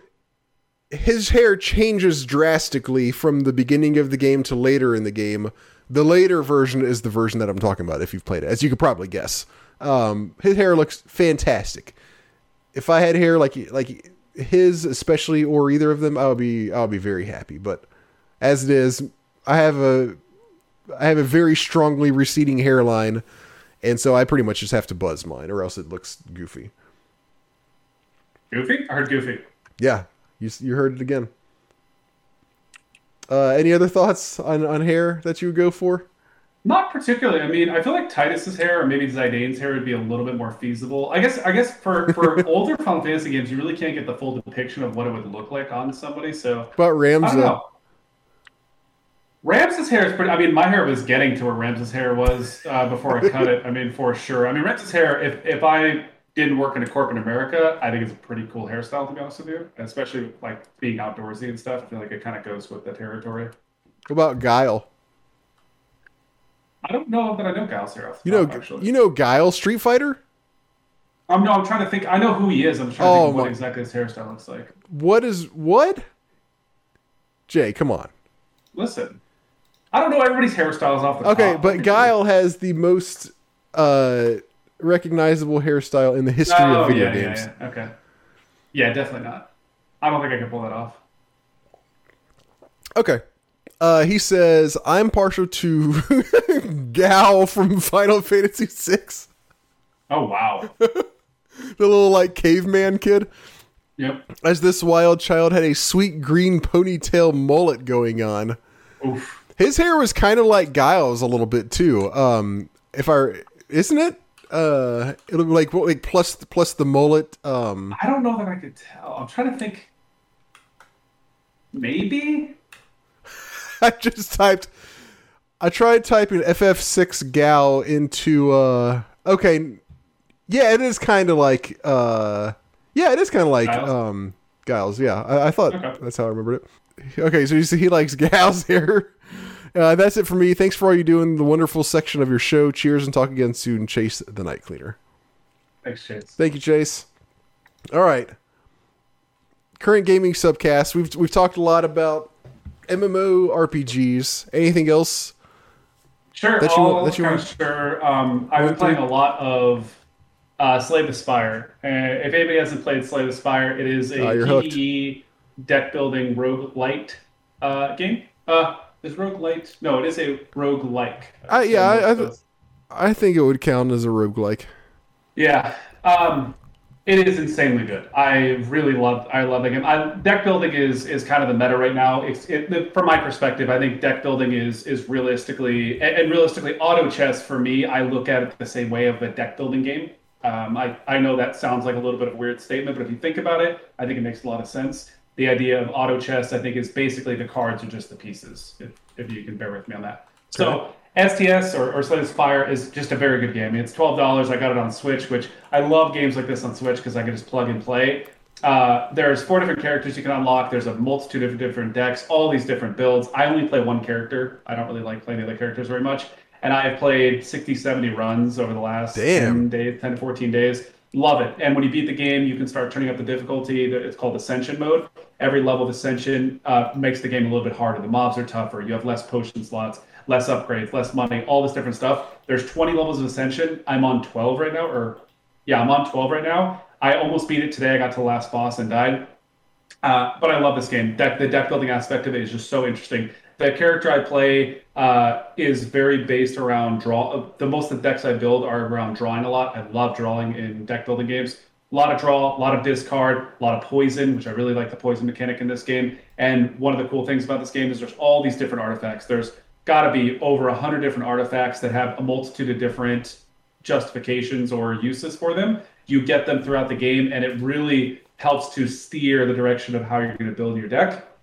So I love that aspect of the game because at the beginning of it, you're like, okay, I got this card. I'm going to build my deck this way. Oh, I got this artifact. Let me steer it a little bit this way. Oh, I got this artifact. It's encouraging this build. Let me keep going that way. Oh, I got this card. Oh, I upgraded this card. Oh, I did this. Oh, I have all this money. There's just so much to it, and I really love the difficulty of it. I will say the Ascension part of it is very fun. However, I'm getting to the point where I am not successfully beating it easily, meaning like after a few runs, it has taken me 10 to 15 runs to get through where I'm at right now. Wow. Which has been pretty hard. So I've put a lot of time into it, already got my money's worth for sure. Would definitely encourage anybody who likes deck building PvE games. This is definitely one worthwhile to check out. Okay. That's it. That's all you got? Yep. I don't think that I mentioned a while back that I did finally finish Yakuza Like a Dragon. I just was reminded of it right now. I'm not going to go into it. I think I talked about it like a fair amount already. But what I will say is I think it's my favorite JRPG. Like, Wow. I know you speak very highly of this game. Yeah, I really, really, really loved everything about it. Well, almost everything, but like I just loved the game. Like and the story was fantastic too. So that's all I'll say. I don't want to go more into it, but I absolutely loved it. I've heard really good things about it, not just from you. Right? Yeah, it's so good. The other one I've been playing. Well, I haven't played that recently. The newer game that I've been playing recently is Dice Legacy. And it's really a cool game. So this is it just came out about 2 weeks ago. It is I don't know if roguelike is the technically correct term, but it is a run-based game. Based on, it's a colony survival game. And it's a dice-based game. So the way it works is there are different scenarios, and I actually haven't even been able to complete the first one yet, so I haven't unlocked any other ones. But so the first one is you're building this colony. You've kind of like you've just come to shore in some new place, and you're building up a colony and just trying to survive. And you start off with, I think, 4 dice or something like that, and the dice represent kind of in broad terms your population. And so you roll the dice, and each dice side has a different type of worker on it. There's some that are kind of like explorers. Like one side has a symbol that means explorer. Another side is kind of general workers. Another one is like a resource gatherer. And then there's a builder. And I think that's only 4. So there's 2 of those are doubled up. I think I think the resource gatherer is doubled up, and I forgot which other one. But sorry. One of the sides is also has a sword. It can like attack people.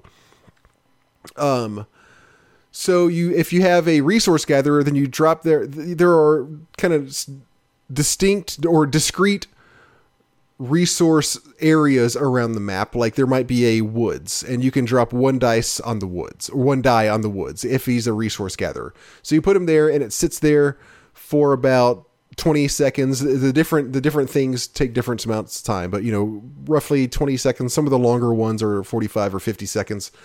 And then it comes back, and it has gathered some amount of wood, which varies based on different things. To build another building, you need, a certain amount of wood, plus often you need some other resources like stone or iron, things like that. And then you have to build, to decide where you want to build it. And then you have to put 1 or 2 builder dice on top of that one to actually construct it. And then you have another building. And that's how you kind of start expanding your colony and building more things. There's a house where if you put 2 of your dice inside a house, then they sit there, and it takes a while. It takes like 50 seconds, but then they produce a third one. So then you have another person in your colony. Every time you use a die, then it becomes then it kind of becomes essentially like grayed out, and you can't use it anymore. The only way to use it again is to re-roll all of the dice that are not currently doing something. And whenever you re-roll the dice, they all have a counter on them that starts off at like 12 or something like that, and it goes down 1. If it goes all the way down to 0, then that die dies and you lose it. The way to raise that number is to feed them. So that's where food comes into play, like, essentially keeping your population, which is represented by your dice, alive. If 1 die gets low, then you put it in a cookhouse with 1 unit of food, and then it heals it it gives it like it raises its counter, like 5 or 6 points or something like that. You get food from various things that you can like go put a gatherer in the hunting grounds, or you can use workers you can build a wheat field and use workers to raise wheat. And eventually people kind of like Civ style, people start coming to attack you, kind of like not essentially barbarians more or less. And, you have to fight them off with the dice that have swords on them, if you've rolled a sword. And the whole point is just to kind of survive until you can wipe out all of the bad guys on the map. And it's like it's like a Halo style. The world you're on is not like realistic. You're on a ring world basically, just like Halo, where you're on the inside of a ring. So you can only basically progress. You can only spread out forward. You expand your area of control by building districts, and you basically expand forward the whole time until you have expanded enough to where, like, basically all that's left to do is to wipe out any bad guys that are attacking you.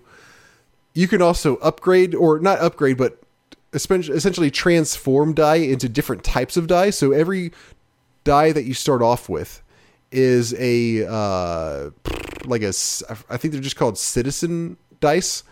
They're orange, and then you can build like a barracks, for instance. And if you put a citizen dice and 2 iron in a barracks, then it sits there for 45 seconds or something and comes back, and that's a warrior dice that has like 3 sides of it are swords. So when you roll that, you're more likely to have a warrior.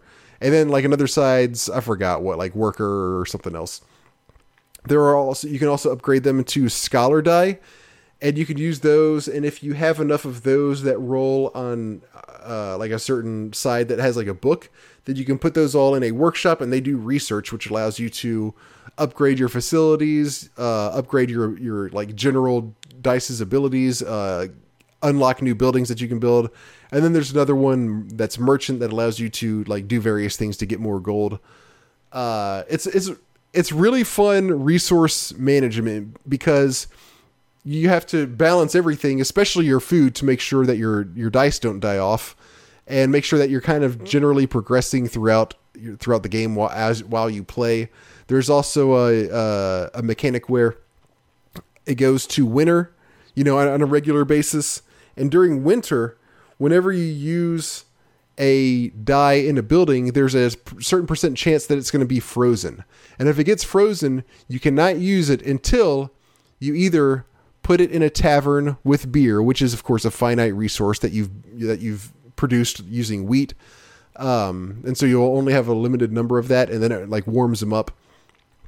Or you just have to wait till summer comes around. So there are you can build these like steam generators that will make it safe within a certain area for dice to go, and they're guaranteed not to freeze. But that's powered by wood, which is like, it uses quite a bit of wood to function. So this whole time you're kind of balancing whether you want to, put workers around this thing and burn wood to let them work safely, or just take the risk, or maybe just wait things out and see how it goes, while you're trying to, balance expanding and fighting off barbarians and stuff like that. It's a very fun game. I've got a good 8 or 10 hours in it, and I've really liked what I've played so far. Awesome. Glad to hear it. But that's all I've got. That and Yakuza Like a Dragon, as I said. So, Jay, do you have anything else that we need to bring up, talk about? No, I think that's about everything from my perspective. All right, cool. Well, okay, so 3 quick things. 1, our game of the quarter. This is your last chance to change it if you want to. Star Fox 64? I'm all about it. All right, let's do it. Star Fox 64. We will play at some time around the end of December. Our next episode, we're going to have a guest, Michelle, from PD's Power Hour podcast. As I mentioned last time, I was recently on her podcast, and that episode just dropped earlier this week. So if you want to check it out, it's there now. It's the PD's Power, PETEE 'S, PD's Power Hour podcast. We talked about Four Roses whiskey. We also talked about Kentucky Colonels and roses and corn as well. But and we talked about video games a little bit too, but the focus was on whiskey in general, and specifically we tasted Four Roses whiskey. It was fun. Go check it out. But she's going to come join us next time. So if you have any questions for her, specifically alcohol related, she knows everything there is to know about alcohol in general. So send in an email for her if you'd like to. Thirdly, as I mentioned earlier in the podcast, I just released a song. My artist name is Robot Octopus. The song's name is Escaped. I'm going to tack it on to the end of this podcast. So hang around right after we wrap this up, and I'm going to play Escape, or I'm going to put Escaped into the end of this podcast so you guys can listen to it. If you want to listen to it some more, please feel free to check me out on Spotify. Just turn on Spotify and just like hit repeat on my song. Just play it hundreds of times in a row, and do the same thing on Bandcamp. You can also follow me on there if you want to stay up, because I definitely am going to be releasing more stuff as well. So those are the kind of the two main places I would say: Spotify, Bandcamp. You can find it. You should be able to find it more or less anywhere. But that'll be coming up in just a second if you want to hang around for that. Everything else outside of that, I guess, follow me. I'm at King Octavius. Follow us at Class Gamescast. Leave us amazing reviews on iTunes. Tell all your friends to listen to us. Both of those things are very helpful for us. Email us, mail@classicgamingpodcast.com. Don't forget to send an email for Michelle as well. And, we're part of the HP Video Game Podcast Network. So check out some of their other stuff. Jay, if you don't have anything else to add, then I will just say we'll see you guys in 3 weeks. Sounds good. Take care, everybody. Thanks for listening. Yeah, thanks for listening. We've reached the safe range. Good. Now, we monitor home watch.